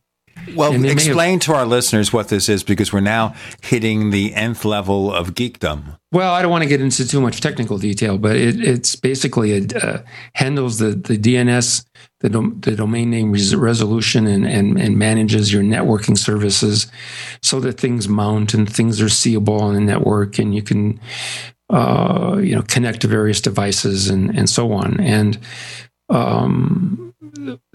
I suppose Apple fooled themselves into thinking that with a public beta and no serious issues reported, that they could go ahead and jam Discovery D in there as a complete ground-up rewrite of something that had been working for 10 years. And by and by, people started having issues with that. And of course, we all know the well-known thing about iTunes syncing having a problem, and Kirk McElhearn is the champion of that because he's the iTunes guru. He is, by the way, Macworld's iTunes guy. Yeah. And whatever goes wrong with iTunes, well, that's different. But of course, iTunes 12 has not gotten the love. I mean, Apple did some curious interface things. We can do a whole show. We've already done several. I did a review of iTunes 12 when it came out, and I said it should be withdrawn from the market. Yeah, I mean, it's really not my favorite. But we'll get into more of this in a moment with John Martellero of the Mac Observer. I'm Gene Steinberg. You're in the Tech Night Owl Live. Great minds think alike. The network for the independent-minded. The Genesis Communications Network. GCN. Graphic Converter is the image manipulation tool for the rest of us. It does not use any database. You get full control of all your files. Want to view the images of a folder? Drag it into Graphic Converter, and a powerful browser opens up to show your image files. You could use it for slideshows. You could use it to import images from digital cameras or from scanners. Need to do some image editing? You can do that too in Graphic Converter. Also print catalogs. Convert from so many formats I can't even list them. Download now to see if Graphic Converter is good for you, like 1.5 million other users. Guess what? You could save money when you buy Graphic Converter. Use the coupon code Night Owl. Use the coupon code Night Owl to get a special price for Graphic Converter. Go to lemkesoft.com. That's LEMKEsoft.com. Lemkesoft.com. LEMKEsoft.com. This is Dan Pilla. Do you owe the IRS money you can't pay? Are tax debts crippling you? I've defended people from the IRS for over 30 years. I've helped thousands, and I can help you too. I wrote the book on IRS settlement, and I'm telling you, there's no such thing as a hopeless case. Call 800-34-NO-TAX to finally get free of IRS debt. With the IRS's new programs, there's never been a better time to solve your problem. Call 800-34-NO-TAX. That's 800-34-NO-TAX, or my website, danpilla.com. We love that you're passionate about GCN. And whether you're a listener, a business owner, or a radio industry professional, we've redesigned the new GCN newsletter to keep you in the know. Get updates on your favorite GCN shows and hosts. Go to GCNlive.com and click on the banner in the upper left corner. Just for signing up, you're automatically entered for monthly giveaways. Start receiving your newsletter today. The future of talk radio. GCN. Don't complain about your cable bill going up and up and up. Do something about it. Grab a pencil and jot down this special number, 1-855-905-MY-TV. The more cable TV rates go up, the better digital satellite TV looks. Say goodbye to the cable guy and get more of your favorite channels in 100% digital quality for less money. Call 1-855-905-MY-TV. Sign up for packages starting as low as $19.99, and there's no equipment to buy. You get free HD TV upgrade, a free DVR upgrade, and free professional installation. You control what you watch when you watch it. Record your favorite shows. Pause and rewind live TV. Even skip the commercials. Watch local channels too. At just $19.99, what are you waiting for? Pull out your major credit or debit card. Call 1-855-905-MY-TV. 1-855-905-MY-TV. Say goodbye to the cable guy. Cut costs and get more. 1-855-905-MY-TV. 1-855-905-MY-TV. Yeah? Do you want to see me, sir? Well, I did, but now that I do, I'm not so sure. Sir? Johnson, I got a mission for you that could change your life. Oh, good, sir. It involves traveling halfway around the world without so much as half a clue of where you're going or what you're going to do when you get there. Situation normal, sir? Uh-huh. Well, I'll be leading this mission, Johnson, so I'll be telling you what to do. You, sir? That's right, Johnson, and I say first things first. Oh, good plan, sir. And what I say is first is food. Always remember that, Johnson. Food is a big deal. Sir, my brother-in-law can get us a really good deal on some surplus MREs. Johnson, if you've got half a brain and that empty head of yours, you'll call the freeze-dry guy like I did. That food is better for you, it rehydrates faster, and it's good, Johnson, and it keeps for up to 30 years. Will we be gone that long, sir? I hope not. Now get your supplies organized and meet me down to the pier at dawn on Sunday. We sail at sunrise. Yes, sir. This adventure is brought to you by the Freeze Dry Guy. Call 866-404-3663 or visit freezedryguy.com.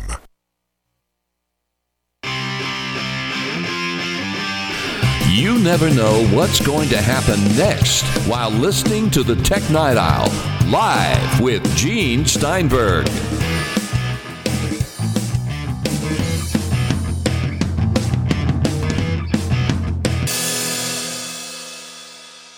On the Mac Observer's John Martellero is joining us. I'm Gene Steinberg. We're in the Tech Night Owl Live, talking about OS 10 Yosemite software quality with a very quick redirection into iTunes 12. But let's just get away from that because we've done a few shows with that. And Kirk is an old friend. He's been on here, so we've talked about it. All right.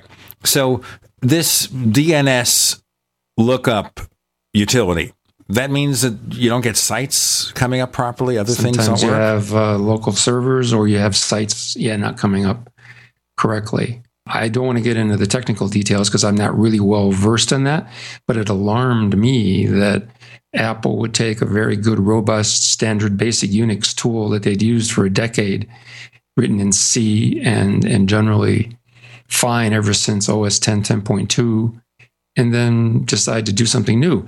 The thing that's more interesting to me is that, as I said in the article, Apple's working hard to increase the interoperability between OS 10 and iOS. And that requires tweaking the basics of their operating system. That's driven by a certain agenda. And then that necessarily means fooling around with things that have worked for a long time in order to introduce new features. And of course, that necessarily brings about bugs. And so it's what I call agenda driven. That doesn't necessarily mean it's a bad thing, but it does mean that you have to really pay attention to quality assurance. And there are some birdies on my shoulder who've told me from time to time that the teams are under a lot of pressure. There's time pressure. They don't do the quality assurance they should. And so this thing kind of leaks out. And what happens is it looks fine in quality assurance until you get to special corner cases where people have problems. And of course, we all know about the issues that some people have been having with family sharing. Issues from time to time on iCloud, document sharing. Glenn Fleischman wrote an article that I linked to in my article about the problems with Mac OS 10 and iOS that have been annoying people. And then there's the iOS, 8.0.1 that killed your phone from making phone calls. That started another discussion about quality assurance issues. Let me just interrupt here for a second. Sure. Now, one of the Apple executives, whom we both know, was quoted as saying the problem with iOS 8.0.1, it was withdrawn within about an hour, but still affected 40,000 iPhone 6s. Right. It was the wrapper. Now, what did he mean by the wrapper? I was thinking the delivery mechanism or the installer. I haven't a clue. Why do they do that? I mean, think about it for a moment, folks. If you're going to communicate a problem to somebody, say, hey, this is why we screwed up. There's nothing wrong with the update because it's the same update for 8.0.2, but the wrapper. It sounds like somebody that maybe Dr. Dre trained, It's a technical term I'm not really familiar with. Sure, AirDrop has been a particular headache for me. I mentioned that I hadn't had too many troubles. But when I was doing beta testing, I have a MacBook Air that's supposed to meet the AirDrop requirements. I never could get AirDrop to work.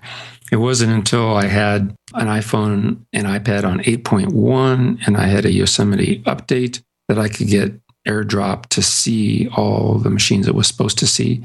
And speaking of AirDrop, what is this about having to have a Finder window open with AirDrop not being specifically a place, but basically just something where you turn on the ability of the Mac to listen. So you have to open a window called AirDrop. Then you can see it from the sharing on your iPhone or your iPad. And then you can just touch a file that's been selected and transmit it over. But where does it go? Does it go into the AirDrop, quote, folder that doesn't exist? No, that's just a turn on. It goes into the downloads folder. So then you've got to go find it in the downloads folder and put it somewhere. What is going on? Oh, not to mention the Wi-Fi problems people had. We haven't even gone to the Wi-Fi issues Haven't even gotten to Wi-Fi. No, I haven't had problems with Wi-Fi, but we'll grant that some people have. Okay. So mail. Now, I know at least some of these problems were reported to Apple and regarded as duplicates during the beta test process for OS X Yosemite. After you keep mail open for a while, the number of messages displayed in a message folder, that number, like 4,715 messages, 3 unread. I'm looking at one folder right now. It disappears. It just disappears. Give you another one, which annoys me. They've got, of course, this mail drop feature. And mail drop merely means that when you send an attachment. Handoff. Big attachments? Okay. Yeah, attachments. You send an attachment in mail. And there's an option, by the way, to check this out, which is send large attachments with mail drop. I mean, you have to set that in your advanced preferences for your email account. This isn't generally mentioned. Now, what this means is you could really, in a sense, overcome the problem with sending large attachments. Right now, we use Hightail or something like that, or Dropbox or one of these third-party services to send big attachments. So what happens here is you can send an attachment up to 5 gigabytes in size that's stored in iCloud. And apparently it doesn't impact your storage. I don't understand how this works at all. It doesn't impact your storage. It stays up there for a month. But whatever, you select this option, instead of being limited to 10 or 20 megabytes, for an attachment, you can send 5 gigabytes. Okay, that's the issue. And it mostly works. Except that sometimes if people are using, say, an Android smartphone, particularly, and they tap the link to get the file, because that's what it is. It's like an iCloud link. They tap the link and they get a message, your OS isn't supported. So how do you transfer this attachment if some people can't access the attachment? I hadn't seen that. I have seen it several times because on our other radio show, the Paracast, we're giving away a free ebook. It's called Secrets of the Mysterious Valley by Chris O'Brien, folks. And if they subscribe to our Paracast newsletter, that's it. We get the names and we send them the ebook. And what I normally do is send like a batch emailing to 100 people or 50 people, whatever number I have to send at that particular point in time. And I include this attachment to download the ebook, which is like 27 megabytes. Anyway, so this normally should work out very well, except we run into this problem. Of course, what happens then is if they can't get the file by tapping on the link, we give them an alternate, which is they can download it from our server. We give them a link for that. No, what is the mail app on Android? Isn't it just simply a IMAP or a POP client? It is. Yeah, no, it's the same kind of thing. Yeah, it's a standard email app. But what's happening here is when you tap a link that leads to a website, it's opening the browser. And the browser may be the problem, maybe the Chrome browser or the Google browser, and you don't always get Chrome on all Android phones. Don't ask me to explain that. It's an optional download. You get another browser. Whatever it is, maybe there's a problem with that browser in recognizing anything that says iCloud on it. Yeah, this is a question of testing. I can't believe that Apple, in the course of testing, wouldn't try downloading attachments from MailDrop, Mac, Windows, Linux, Android, Windows Phone, BlackBerry, whatever. At least have a few people download the software or the attachment in all different platforms. Give it a test. I think the progress, the succession goes something like, we're going to make sure this works for our Apple customers. And then somebody comes up and a QA tester and says, well, I tried this on my friend's Android phone and it didn't work. And it says, well, don't worry about it. That's low priority for us. We'll get to it in the next revision or something like that. In about 5 years. And then when it's come times to build the slides for Craig Federighi's presentation, it's like, oh, yeah, this is wonderful, for the ways we've tested it. So, it just sounds like there's a bit of pressure and people are rushed, and QA people don't have enough authority. A QA person should be able to hold up a release by saying, I'm not going to sign off on that. It just doesn't work. And I don't think they have that authority. I think the product manager says, okay, fine, thanks for bringing my attention.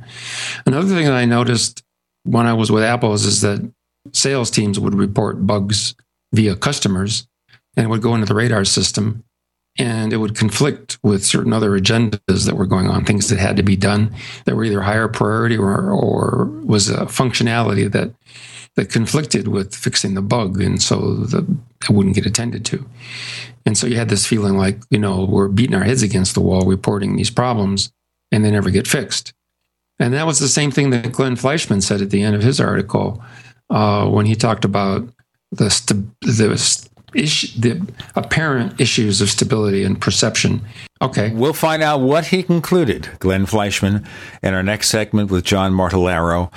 Please don't forget to pay a visit to plus.technightowl.com. That's plus.technightowl.com, where you can sign up with the Tech Night Owl Plus. Get a special version of the show. I'm Gene Steinberg. You're in the Tech Night Owl Live. Not just an alternative to the mainstream media. We're the premier independent talk radio network. We are GCN. Good people need help. The Homeowners Association said we had weeds and fined us $25. We told them they had the wrong house. They said if we didn't pay it, they'd file a lien.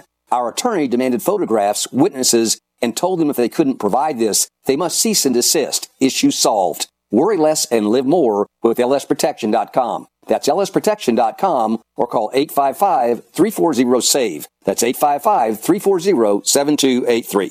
Results will vary from case to case. Hi, this is Ted Anderson. Have you ever wondered why banks, stockbrokers, investment advisors won't talk about gold IRAs? They've been available since 1986, yet the financial industry won't recognize the value of gold for your retirement. Gold has outperformed paper investments, yet no word about IRAs. If you would like to have gold for your retirement, call 800-686-2237. Don't get left behind by rising inflation and low returns. Call 800-686-2237. Secure your future and call 1-800-686-2237. What good is a Big Berkey water filter? We get that question a lot here at BigBerkeyWaterFilters.com. And in a word, the answer is protection. Protection from water main breaks, E. coli contamination, environmental chemical spills, pesticide runoff, chlorine taste and smell, and all forms of fluoride. Plus, Big Berkey water filters are the original gravity water filter system and most trusted on the market for a reason. Tested by multiple independent NSF EPA certified labs, they are the gold standard in water purification. At only 1.7 cents a gallon, a single set of filters can last for 5 to 10 years. That means big savings. Big Berkey, the one that's powerful enough to purify stagnant pond water. Get a Big Berkey today at BigBerkeyWaterFilters.com. GCN listeners receive 5% off all ceramic filter systems. Visit our website or call 1-877-99-BERKEY. That's 877-99-BERKEY. Big Berkey Water Filters, for the love of clean water. Welcome back to the Tech Night Owl Live, where you never know what's going to happen next. And now, here's Gene Steinberg.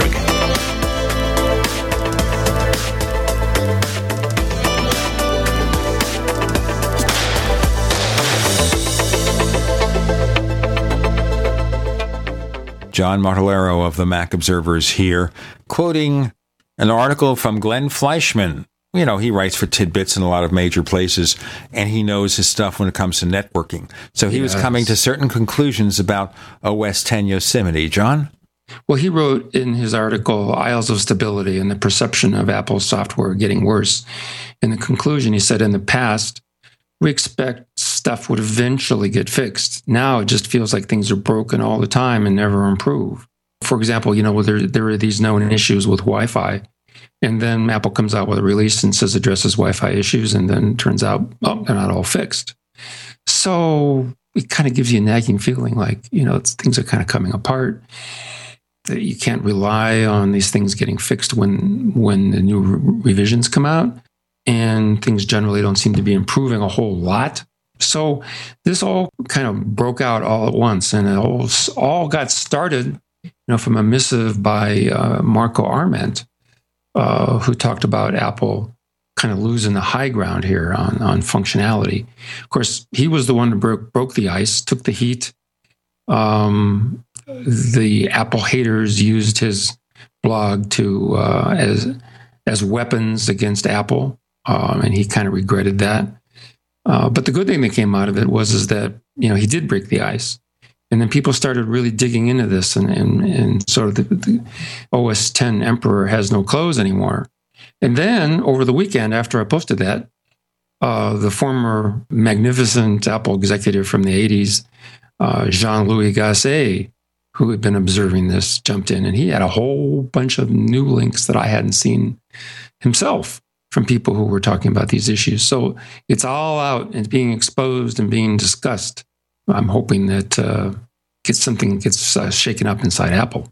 Now, understand here, we want Apple to attain a higher degree of stability than anybody else. So, for example, last year, I read about the 10 worst Windows patches, stuff that cause boot loops and things like that. So as bad as Apple gets with Wi-Fi and everything, and supposedly they're working on another release now, 10.10.2, that's going to further address Wi-Fi issues. The one thing to point out here is that Microsoft Windows is so much worse when it comes to patching bugs. The thing is here, of course, is that Apple has done screwy things in the past, but right now they're under the radar. They can't breathe too heavily before someone will think they've got a cold or maybe some kind of fatal disease. So the key is now Apple is under much, much greater pressure to do things and do things right the first time. So things that fall by the wayside, bugs that are overlooked, they're going to get really attacked on it. And that's good. It's going to help Apple pay attention. And I can't believe Apple's not paying attention to all the publicity about these issues. I got a glimmer of one element to this, and that is that you've got a whole bunch of iPhone and iPad customers using iOS, and things work a certain way. And if you look at the sales charts, you'll see that, Apple's selling, 30 or 40 million iPhones a quarter. They're selling...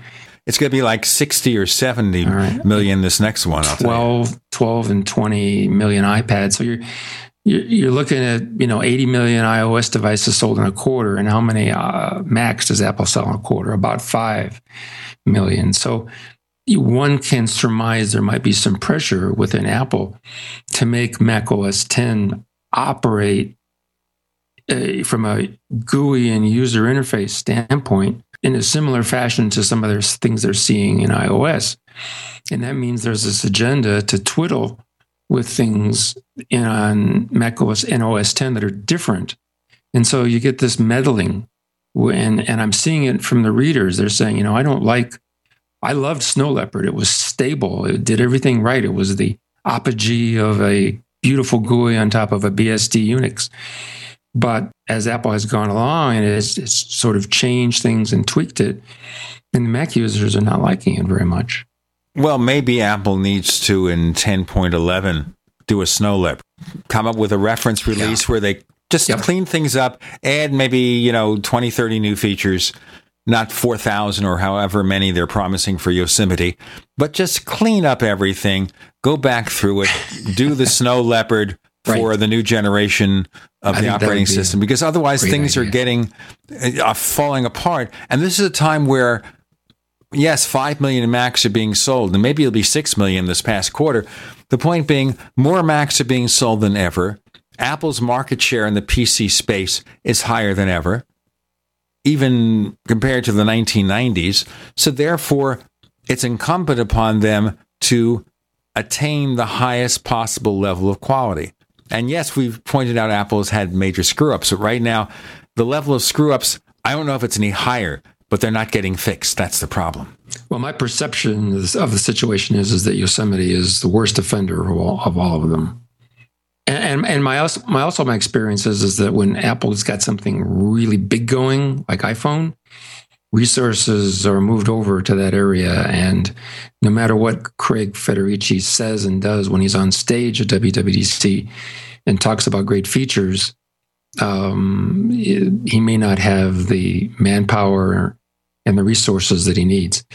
If at WWDC, Apple announces Mac OS X Death Valley, as our Jim Tanis suggested, and they say, oh, we've got 2,500 new APIs in OS 10.11. I'm going to go, oh my God, 2,500 new APIs. Bugsy. So, yeah, I like your idea of Snow Leopard. Let's calm down, take a year, and really refine this OS. Call it Death Valley and say we're killing the bugs. Right. I mean, Craig Federici has a fabulous sense of humor. I think he can pull it off. Let's move to another topic here. Okay. This is one we've had ongoing, which is, of course, you have a Mac Pro. You want to do 4K, you want to do 5K. Apple's Thunderbolt display is, 4 or 5 years old now? It's ancient. It's even got the older version of Thunderbolt. It's Thunderbolt 1 or just plain Thunderbolt, not Thunderbolt 2. So now you need a new display. What's the choice here? Yeah, well, let me start by saying that Apple sells one display. It's called the Apple Thunderbolt display, and it's been around for about 4 years. And it's the nominal display you would buy if you had a new 2013 Mac Pro. The problem is the Mac Pro is black. This thing is silver aluminum. As you said, it's got the older Thunderbolt. It's got FireWire 800 ports instead of USB 3. Fire who? Yeah, it's thick on the edges. It's not very sleek. The height is not adjustable. So if you put it next to another display, you're not going to be able to match heights. It's got a glossy display. A lot of people hate that, and you don't have a choice. It uses an older version of the MagSafe connector. In case you want to attach a MacBook, you need an adapter to match it to your MacBook for power. So it looks like Apple's lost interest in providing a display. I mean, the time came and went for Apple to say, oh, guess what? We've got a new 2013 Mac Pro, and here's a black beauty curved display, Thunderbolt 2, USB 3, awesome 27-inch display. And it might have been too early for 4K back in the fall of 2013, but certainly a WQHD 2560 by 1440. But no, they didn't do that. And so I was faced with the same situation. The display that was available to me from my Mac Pro was HD 1920 by 1080, just not enough real estate. Squeezed, overlapping windows. My workflow, because I was a happy iMac owner before, but I handed down that 2010 27-inch iMac to my wife, and I really missed the WQHD resolution. So I started a hunt last fall for a nice display. But he's going to talk about his Odyssey, a search. No, not the hunt or the hunt for Red October or however you wish to phrase it, but a search. We're going to mention the search for a monitor for his beautiful dark gray Mac Pro. And we're going to find out more. John Martellero of the Mac Observer is with me. I'm Gene Steinberg. You're in the Tech Night Owl Live. So here's what happened. I was placing an order online. The site went down. It took hours before it returned, but I'd already placed the order with another company. If your site goes down, you could lose business. And if you have a business or personal site, you'll want to know it's easy to run and it will stay online. At iWeb, your site is hosted on one of the most reliable networks in the world. Talk to a sales rep at iWeb.com. Use the promo code TechNightOwl for a special discount. Neighbors, let Bitdefender worry about security. Just enjoy your Mac. Bitdefender antivirus for Mac. Complete protection 24/7. And take a selfie with your Mac, post it on Facebook, Twitter, or Instagram, and tag it Hug-a-Mac for a chance to win a MacBook Air. To learn more, go to bitdefender.com/Hug-a-Mac. bitdefender.com/Hug-a-Mac. Have you ever felt like the United States government knows way too much about your financial affairs? I continue to hear stories about property seizures, frozen bank accounts, confiscation of stocks and bonds. It makes me wonder if the U.S. citizen will ever again have the right to life, liberty, and the pursuit of happiness. Unfortunately, with the Drug and Money Laundering Act, the IRS Revenue Ruling 6045 of 1984, and the Trading with the Enemy Act and Franklin D. Roosevelt's Executive Order of 1933, some precious metal holdings are subject to government intervention. For this reason, Midas Resources has prepared a report explaining the boundaries of trading precious metals privately. Whether if you have any intention of trading with Midas Resources or not, I have instructed my representatives to give this report out free. Call for your free copy at 1-800-686-2237. When investing, always proceed with caution. Again, call 1-800-686-2237. Exercise your legal right to trade metals privately. 1-800-686-2237. The human body is extraordinary. Despite all the stresses we inflict upon it, it still works hard to stay in balance. Thousands upon thousands of people rely upon Heart and Body Extract to help their body stay balanced. This excellent 100% natural herbal formula helps maintain healthy blood pressure levels, cleans arteries, promotes good circulation, balances cholesterol, and more. HB Extract, paired with healthy lifestyle choices like good nutrition and exercise, can give you a life free of pain, sickness, and fear. Recapture your youthful vitality and experience your body healing itself with the aid of HB Extract. It's extremely effective and it starts working in just days. Visit hbextract.com to learn more and to read scores of testimonials from satisfied customers. And we've never increased our price in over 10 years. That makes Heart and Body Extract as great a value now as it was the first day we sold it. A healthy heart is a happy heart. Call 866-295-5305 or go to hbextract.com. What good is a Big Berkey water filter? We get that question a lot here at BigBerkeyWaterFilters.com. And in a word, the answer is protection. Protection from water main breaks, E. coli contamination, environmental chemical spills, pesticide runoff, chlorine taste and smell, and all forms of fluoride. Plus, Big Berkey water filters are the original gravity water filter system and most trusted on the market for a reason. Tested by multiple independent NSF EPA certified labs, they are the gold standard in water purification. At only 1.7 cents a gallon, a single set of filters can last for 5 to 10 years. That means big savings. Big Berkey, the one that's powerful enough to purify stagnant pond water. Get a Big Berkey today at BigBerkeyWaterFilters.com. GCN listeners receive 5% off all ceramic filter systems. Visit our website or call 1-877-99-BERKEY. That's 877-99-BERKEY. Big Berkey Water Filters, for the love of clean water.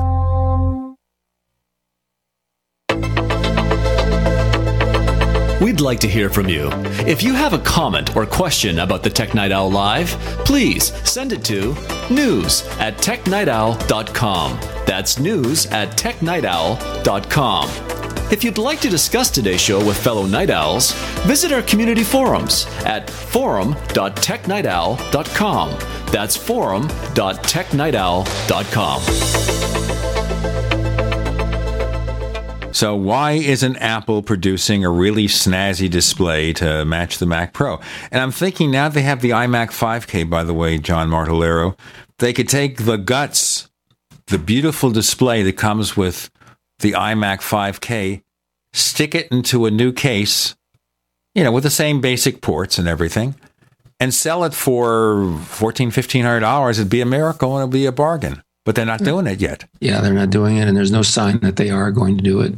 So I started thinking about, well, do I want a 4K display? And I did a lot of research and read articles and talked to Bob Levitas, who has a 5K iMac, brand new one. I wrote a review at the Mac Observer.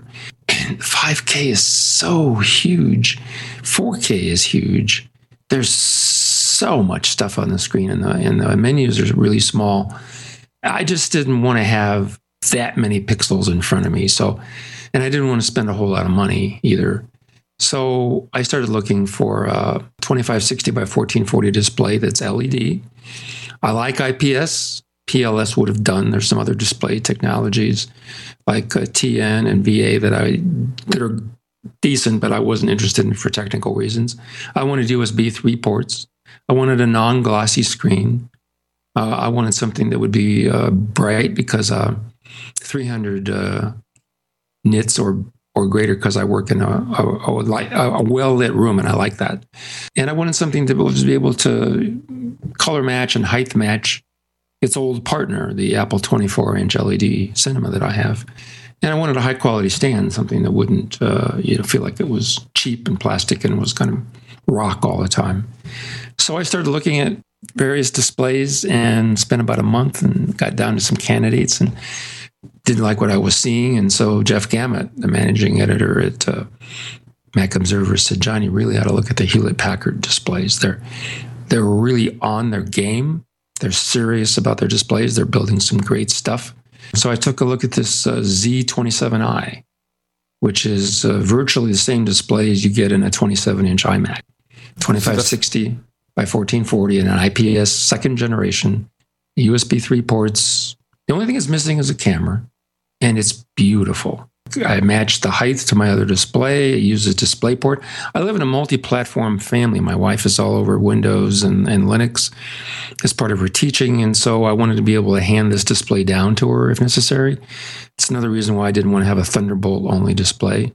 And it's called a Hewlett-Packard Z27i, and it's amazing. It's got a good, stable stand. It's 12 inches at the base. It's got buttons on the front to control the brightness and the contrast and resolution and color temperature. It doesn't have a glossy display, and it's really nice. And I paid not a whole lot for it, a way lot less than $1,000, which that's another problem with the Apple Thunderbolt display. You don't feel like you're getting your money's worth anymore. It's not $1,000 display by current standards. Well, if they sold it for $499, just got rid of them, it would be a good idea. But there's no strategy there. And the thing to mention about HP is they have this new lineup now of displays. Includes a 5K for $1299. And they've got some beautiful curved displays. One's 3440 by 1440. I'm after that one later in the year. Now, I have a question, though, about their 5K display. Having that work with something like a Mac Pro, that's a pretty complicated setup with multiple DisplayPort connections and such. Yeah, one of the items on Glenn Fleischman's list was problematic issues with the 4K displays at 60 hertz on the Mac Pro. I'm trying to get one of those 5K displays from Hewlett-Packard for review, but we have to make sure that it's going to work with the Fire Pro and there won't be any problems. So it isn't shipping yet. So along the way, later in the spring, you'll be hearing from me on this, hopefully, if I can get one for review. And we'll kind of sort that out. And I'll have a chance to really put a 4K display on a Mac Pro through its paces. The 5K in this case. Well, certainly it seems that HP is doing some really nice things. At the same time, Dell is still selling a 5K display, which at their site is $24.99, same as the entry-level iMac 5K with the computer. Some people sell it for $21.99. Maybe Dell will bring it down to $19.99, but that's hardly competitive. Jeff Gamet, who's a display expert and kind of guided me through this, said that Dell used to be on the top of its game with displays, and his opinion is that they're not anymore. I had a Dell 30-inch display like 5-6 years ago. I sold it, by the way, with a Mac Pro, my last Mac Pro. And it was a gorgeous display. It was well built. It was a pretty decent design. It was designed also to work on a Mac with minimal configuration. I mean, they were smart about that. They realized they were getting customers from Apple and they wanted to keep them. But now Dell, I don't know. Since they went private, I just wonder what they're doing over there. I hear some of their advertising for their PCs, but it makes no sense. One of the things I observed when I was doing this research was that in order to get the prices down and satisfy the customers to be in the right sweet spot, they really focus on the display technology, and they use a lot of plastic in the stand. You know, the one good thing going about the Apple Thunderbolt display is it's awesome. It's aluminum. It's aluminum frame. It's aluminum stand, and it's very stable. If you walk up to one in an Apple retail store and grab it, it's like granite.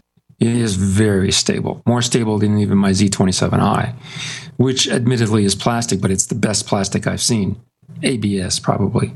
The Apple Thunderbolt display is made of aluminum. It's got an aluminum frame and an aluminum stand, and it's awesome. If you walk up to one in an Apple retail store and grab it, it's like granite. It's very solid, more solid than even my Hewlett-Packard Z27i. which is pretty good. It's pretty good plastic. It's the best I've seen. But what happens is that you cannot evaluate the stand by looking at it in a review article. And the authors don't spend much time talking about the solidity of the display. They may talk about how it can rotate from portrait to landscape, but they don't really go into the ergonomics of grabbing it and shaking it and moving it around and feeling the stability. So it's not sexy. So they talk about the display technology and resolution. You get all excited about that. And then I got excited about an Asus monitor. And then I went into Micro Center here in the Denver Tech Center and I actually touched one. And the display stand was awful. I mean, it felt like it was going to fall over. It was the flimsiest, cheapest stand I'd ever seen on a monitor. And you can't tell that at all from looking at it at an Amazon site. You could just read the specs. So I recommend if you're going to buy a display, find one at a Best Buy. A Best Buy in our area doesn't really focus on high-end big displays, but if you can find something like a Fry's or a Micro Center, they have some in California, I think. Grab it, hold on to it, move it around, see what you think of the stability, in addition to the quality of that IPS display.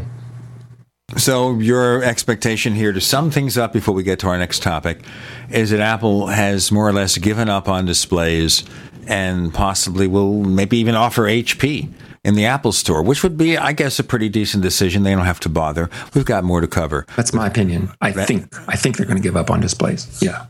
We have John Martellaro of the Mac Observer. I'm Gene Steinberg. You're in the Tech Night Owl Live.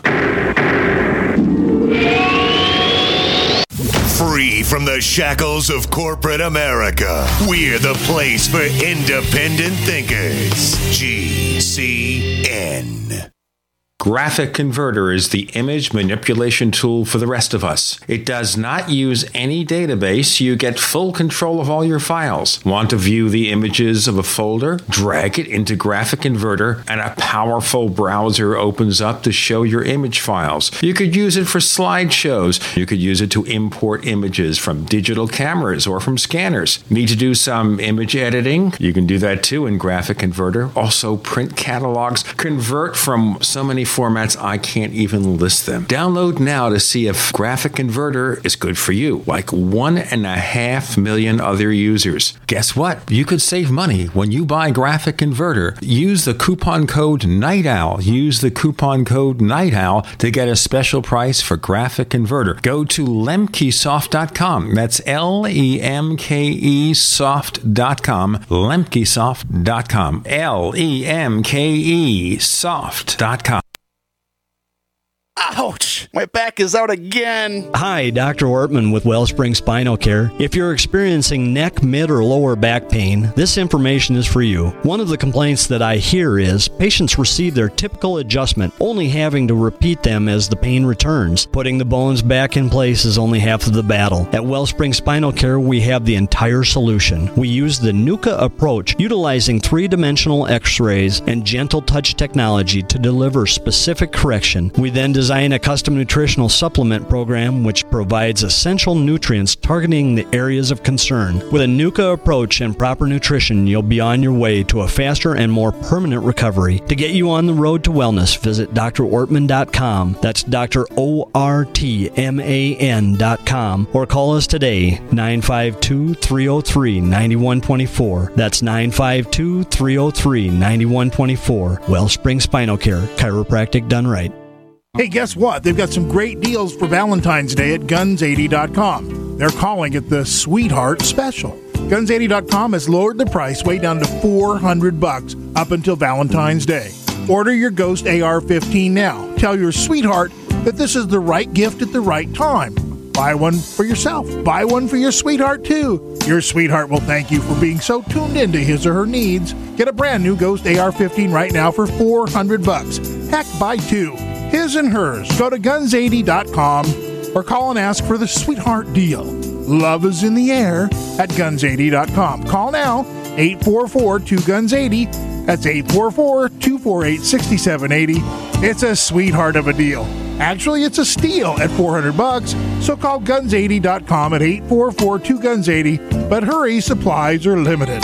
Call 844-2GUNS-80 or get your Ghost AR-15 today at guns80.com on the web. We live in a complicated society. Stressful issues are always popping up. Have you ever been treated unfairly by someone? Have you ever been overcharged for a repair? Have you ever signed a contract or a document? Worried about identity theft? How many times have you been in those unique situations where you just wanted to call an attorney to find out if you're right or wrong, or what your legal rights are? But every time you think about calling an attorney, what do you think about first? That's right. Who do you call, and how much will it cost? Our friends at Legal Shield have found a solution. With a nationwide network of 6,900 attorneys who average over 19 years of experience, Legal Shield's law firms take over 40,000 calls per week helping their members. For less than $20 per month, you can have access to Legal Shield on everything from the trivial to the traumatic. Let Legal Shield stand up for your rights at lsprotection.com. That's lsprotection.com. Or call 855-340-SAVE, 855-340-7283. Results will vary from case to case.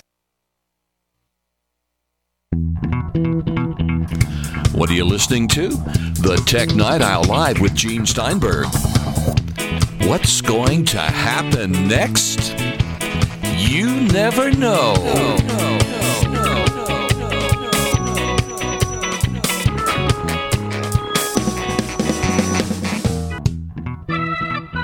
This is the Tech Night Owl Live, now hosted on a Mac Mini, believe it or else. We have that special service, plus.technightowl.com, plus.technightowl.com. You go there, and for $5 a month, $50 a year, you can subscribe to the premium version of the show. What this means is we ditch the commercials. We give you higher resolution audio using all that spectacular equipment we have. So you'll get the ad-free version of the show where we take out 41 minutes of ads. Slim, trim, higher resolution, plus.technightowl.com. Simple sign-up process. If you're interested, we want you to join. We're talking here with John Martellaro about his next topic. We're done with the OS X software quality, and we're going to see how that works. We're going to see what Apple's going to do with regard to a new display suited for a Mac Pro, and maybe they'll just offer HP's display since they seem to have really something there with the chops to produce something good. Apple's next generation TV project. Tell me, John, why is it on hold? What's gone on here? I wrote an article at the Mac Observer on December 12th that was inspired by a chart from Business Insider. They have lots of charts and they collect data and they present it really well. And it was media consumption by media channel. And they plotted it over the years from 2009 to 2014. And there was a steady drop in media consumption share on TVs and online and radio and print. And the only one that was exponentially increasing was mobile.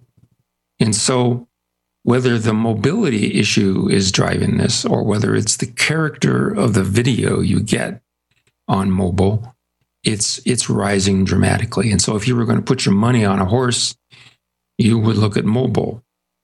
But a lot of people just look at mobile as in a sterile kind of way, saying people are watching more video on the move. But the way I took it was that people like the environment that they get for their video on the iPads and the iPhones. And the way I characterized it is a political one-liner that kind of sums the whole thing up, is you don't need a DVR for your iPhone. Think about that. When you watch TV on the big plasma, what do you have to do? You have to have a DVR. There's commercials thrown at you right and left, everything except Turner Classic Movies. You've got commercials you have to deal with. If you snap around the channels on dish or cable, probability that you'll bump into a commercial on a random show is very high. And so you get into a mode where you say, okay, I can't deal with this. I'm going to record the show and then I'm going to watch it, a day later and skip over the commercials.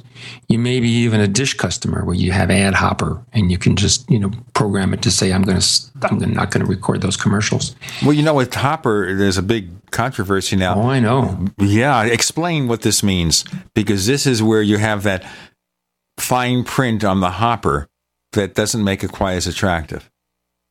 Well, I don't know.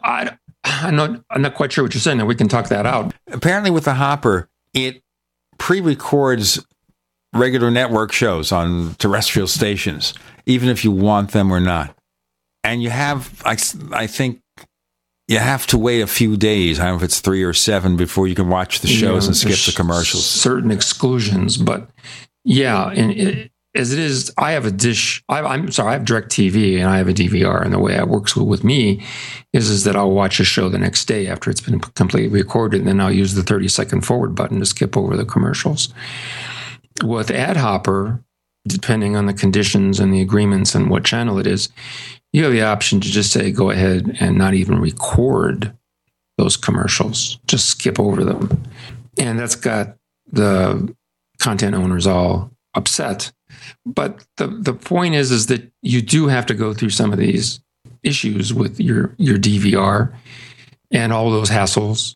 And occasionally you'll get into a carrier disagreement on prices, and then you'll lose CBS, for example, or you'll miss some favorite TV shows. I think there was an issue with Time Warner and CBS last summer or fall. And by the way, Dish Network had an issue with Fox just resolved. Right. Well, that was because of AdHopper, and so Fox said, "Well, you can, if you're going to go ahead and do that, we're going to fight back by refusing rights or raising prices." And then Dish says, "Okay, well, fine, we're not going to pay you," and then the customers get caught in the middle. So when you consider all that hassle compared to sitting back in an easy chair and firing up Amazon Prime or Netflix and just commercial free $9 a month. You just sit back and you just, fire up your favorite Netflix show. No, none of this nonsense. Although Netflix from time to time will lose contractual agreements. And I know right after I got interested in Foyle's War disappeared. Now it's back. But generally the viewing experience with your apps, even Hulu, which has modest commercials built in, isn't as bad as the hoops you have to jump through. And so I started thinking, well, why would Apple want to attack a market with TV technology that's declining in popularity, has so many hassles, the two may be related to each other. And as we saw with the case of iOS and OS X, when Apple gets on a bandwagon and sales are zooming, they'll put their effort in that area.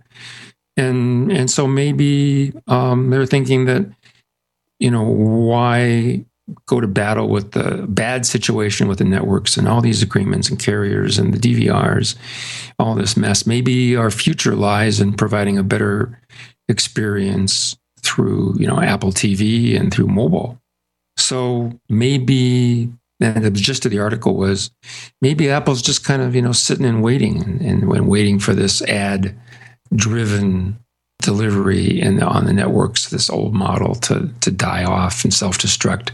Nobody really likes to watch ads. Oh, it's fun to do it during the Super Bowl because they're inventive and they're funny and you're with a group, you can all laugh about them. But in general, watching, NCIS or Castle or something like that, it's dreary to have an hour show interrupted by 22 minutes now?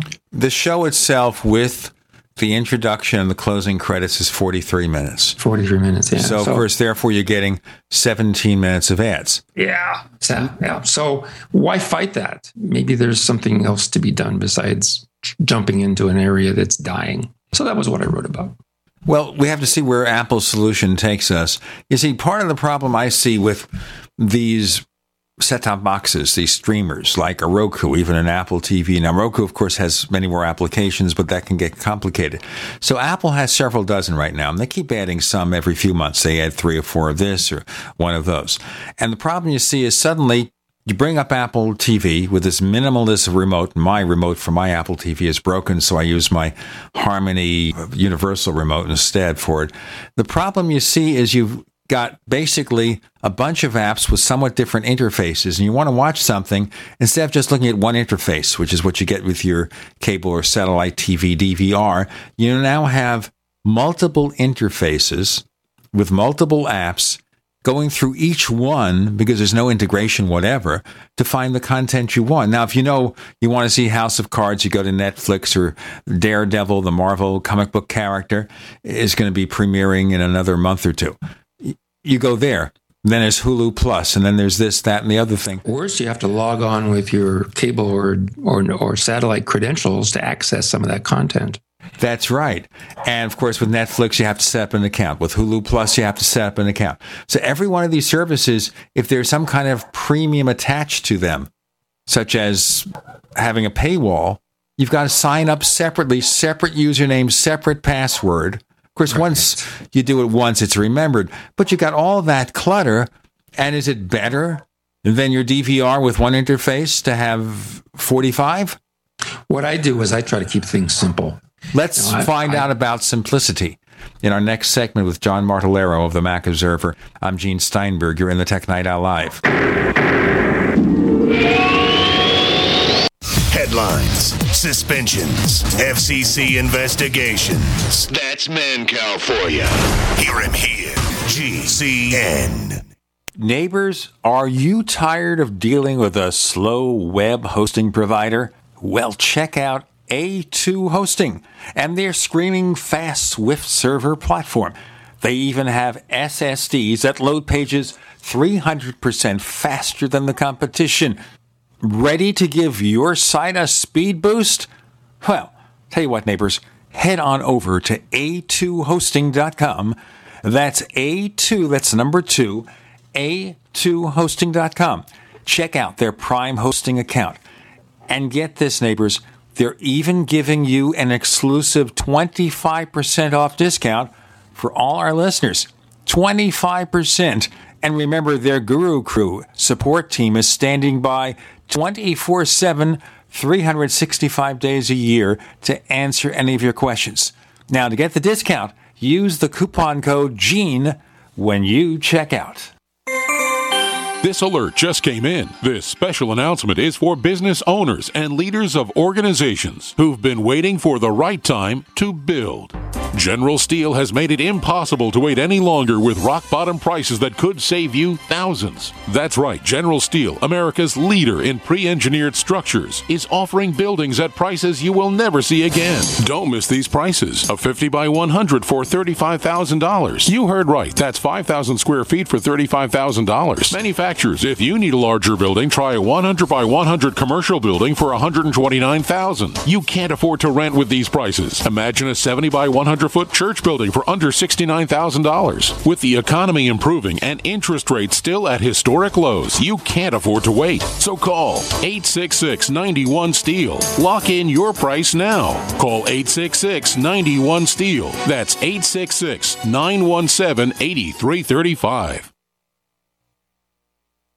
We all know that Berkey Water Purification Systems are the most trusted name in water filtration. As an authorized Berkey dealer for over 6 years and serving thousands of satisfied customers, the Berkey Guy offers amazing specials for Berkey Water Filtration Systems. The Berkey Light Systems include a set of self-sterilizing and recleanable black purification elements that purify water by removing chlorine, pathogenic bacteria, cysts, and parasites to non-detectable levels and remove harmful chemicals such as herbicides and pesticides. Order the Berkey Light System today, complete with 2 black Berkey elements for only $231, and the Berkey Guy will ship your order free of charge. With the purchase of a Berkey Light, the Berkey Guy is also offering a set of fluoride and arsenic filters for only $39.99. That's over 30% off the retail price. Call the Berkey Guy at 1-877-886-3653. That's 1-877-886-3653. Or order online at GoBerkey.com. That's GoBerkey.com today. You pick up the receiver. With your heart racing and sweat dripping from your forehead, you finally muster the courage to dial the number to call into your favorite talk radio show. It rings once, twice, and then... Hello, it's GCN. What's your name and the state you're calling from? Surprised you got through, you squeak out. Jason from Minnesota. Please hold. As you patiently wait for your turn, you begin to daydream about being a famous talk radio host and what it would be like to have your own show. Jason from Minnesota, you're up. Millions of loyal listeners worldwide waiting to call and talk to you. Caller, are you there? Cheering crowds surround you, calling out your name. Jason! Going once, twice. Okay, we gotta move on to the next caller. You blew it. Huh? Wait, no! Interact with the hosts you're listening to right now, online at GCNlive.com. Click on the community link. Engage with other listeners. Ask questions. Start debates. Don't agree with the host? Let them know. Be a part of the community at GCNlive.com. You're listening to the Tech Night Owl live with Gene Steinberg. You never know what's going to happen next.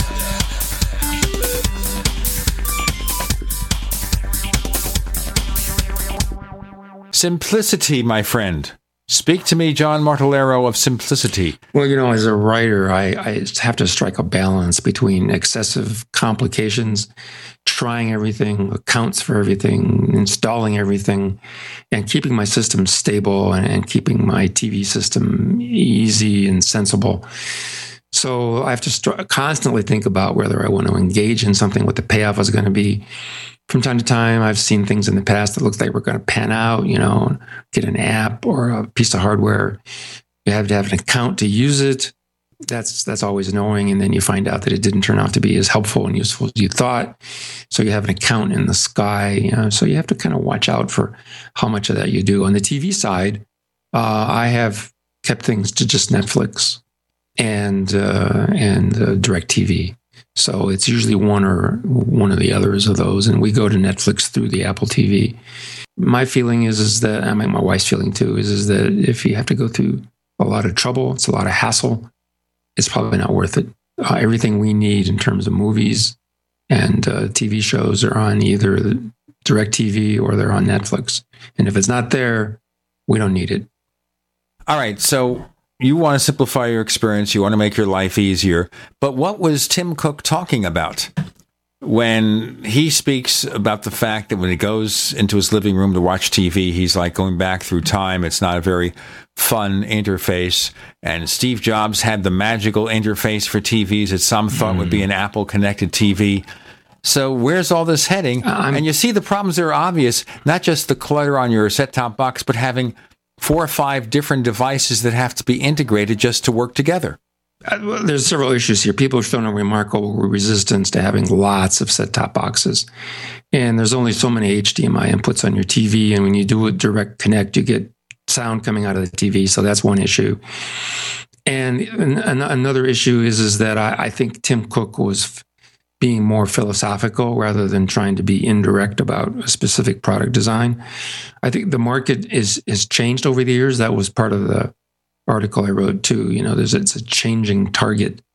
The contractual agreements and the technology of the marketplace is such that CEOs are trying to make sure they don't leave any open doors for Apple to walk through. Customer mentality changes. Amazon Prime is catching on quite a bit. I've read viewing habits change. People like to cut the cord. There's binge viewing, which I don't do. I can't really stomach watching 4 or 5 episodes of the same show in a row. But some people will do, 5 or 10 and catch up on an entire season right in a row. So it's a real art form to figure out where customers are at with their money and with their habits, and also what the weaknesses in the market are and what's changing in terms of people's preferences, especially mobile, like we talked about in the last session. And so what I'm thinking is that the Apple people continue to work with technologies, do testing, throw things together, do concepts, say, oh, isn't this cool? And then start thinking about what would it take to bring this to market and look at the competitive side of it. And can they make money? And would they be blocked by their competitors? And, the whole thing is kind of like continually changing. And I think that's why we, to Gene Munster's everlasting dismay, we haven't seen next generation Apple TV technology rush to market. What do you expect to see if it ever happens? What I expect to see is that the Apple focus on something that is sort of carrier and market independent. And the examples I've written about in the past are the things that you can do on the downstream side of the HDCP. When you connect your HDMI cable from your DVR or your receiver into the TV, there's some encryption and handshaking going on there to make sure you can't copy the content. But once you're inside the TV, most TVs are dumb. They just simply take that decrypted signal and throw it up to the pixels of the display. Now, one nice thing that Apple could do is that they could install their own special brand of content and creativity on the downstream side of that decryption. And you could do things like, move a cursor onto somebody's face, use good old-fashioned photo facial recognition, click a button, it does a matching, it looks it up in IMDb, and on the side of the display where there's a little bit of extra room, it says, oh yeah, this is Gwyneth Paltrow, you forgot her name. So, a lot of people would like to forget her name. Or whoever your favorite movie actress is. Yeah, she's done a great job in Iron Man. So yeah, in Iron Man, I think she does very good. But I guess she is the actress you love to hate, or some people do. I don't know why. She seems to be a perfect. There's too much hate floating around. People should just enjoy other people and enjoy their work. Let's not talk about hate. It's just people being grumpy. So pick your favorite actress, and somebody has some sort of hostility. I don't even want to talk about that. I just throw an example name out there. Another thing you could do with the downstream side of the signal is those annoying pop-ups where you can't seem to ever watch one TV show without them telling you what's on next. And sometimes there's a little animated guy walking around the bottom saying, stay tuned, because even though we've got you watching this show, we want you to stay tuned for the next show that comes afterwards. And so there's logos and there's graphics and stuff.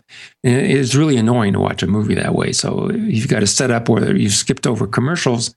Now what you want to do is expunge those stupid graphics, and there's probably Photoshop-like filtering techniques where you could optionally, delete anything that kind of pops up and destroys your pixels from the original source. And, there's lots of stuff that you could do like that. And that doesn't depend on carrier agreements or inserting your device between the TV and the DVR like Google tried to do unsuccessfully with Google TV. And it doesn't depend on how you get the content going into the TV. And of course, Apple has, great TV technology, display technology with its 5K displays. So, you can put a 4K picture on a 5K display and have room around the edges for other stuff that you may want, like home monitoring alerts and things like that. You're watching Castle late night on Monday. It's 9:55. You're getting ready to go to bed, and it says, hey, your garage door's still open. Something like that. There's things you could do like that, but it's a long way from that kind of conceptualization to building a compelling product that people want to buy, that get people away from their 2-year-old LED display that they just bought, and they're kind of grumpy about having to buy another TV set. So there's some market issues there too. It's really very complicated and very difficult, and I'm not surprised that Apple hasn't done anything specific yet. Just the recognition that you have multiple things on your set. You have the set-top box, you have your cable DVR set-top box, you have your Blu-ray player, the gaming console. You have all this stuff, and then you have the stereo system, or maybe the sound bar or sound base. And just integrating those, even with a universal remote, is hit or miss. And if Apple could go through that with their home automation systems and their HomeKit to figure a way to make that function reliably. And of course, Apple will have to recognize you may have an Xbox in addition to an Apple TV. That's going to have to be part of it. It's going to have to be agnostic in terms of your accessories. But just trying to integrate that, just turning it on as a job, because, for example, we have the Harmony remote control here. And we've got the Apple TV and the TV set and the sound base and, of course, the TV set. And if you don't point the remote exactly the right way, they all don't go on. You have to do troubleshooting. John, tell our listeners where they can find more of your stuff. I am senior editor for reviews and analysis at the Mac Observer, www.macobserver.com. You can find us on Twitter. We're known as Tech Night Owl. We're Tech Night Owl on Twitter. Take advantage of our new premium service called Tech Night Owl Plus at plus.technightowl.com. That's plus.technightowl.com. And you can subscribe for $5 a month, $50 a year to the premium version of the Tech Night Owl Live with more features to be announced. Premium means ad-free, higher resolution copy. And check out our other radio show about UFOs and things that go bump in the night, featuring this weekend on the Paracast David Marler, author of Triangular UFOs. That's what I say. Shaped in a triangle, an estimate of the situation. On the Paracast at paracast.com. Once again, That's Paracast.com. And that's going to be a fascinating show, really. Triangular. Cool. How about a triangular Apple TV from Apple or a triangular computer? John Martellero, thanks for joining us on the Tech Night Owl Live. It was a pleasure. See you next time.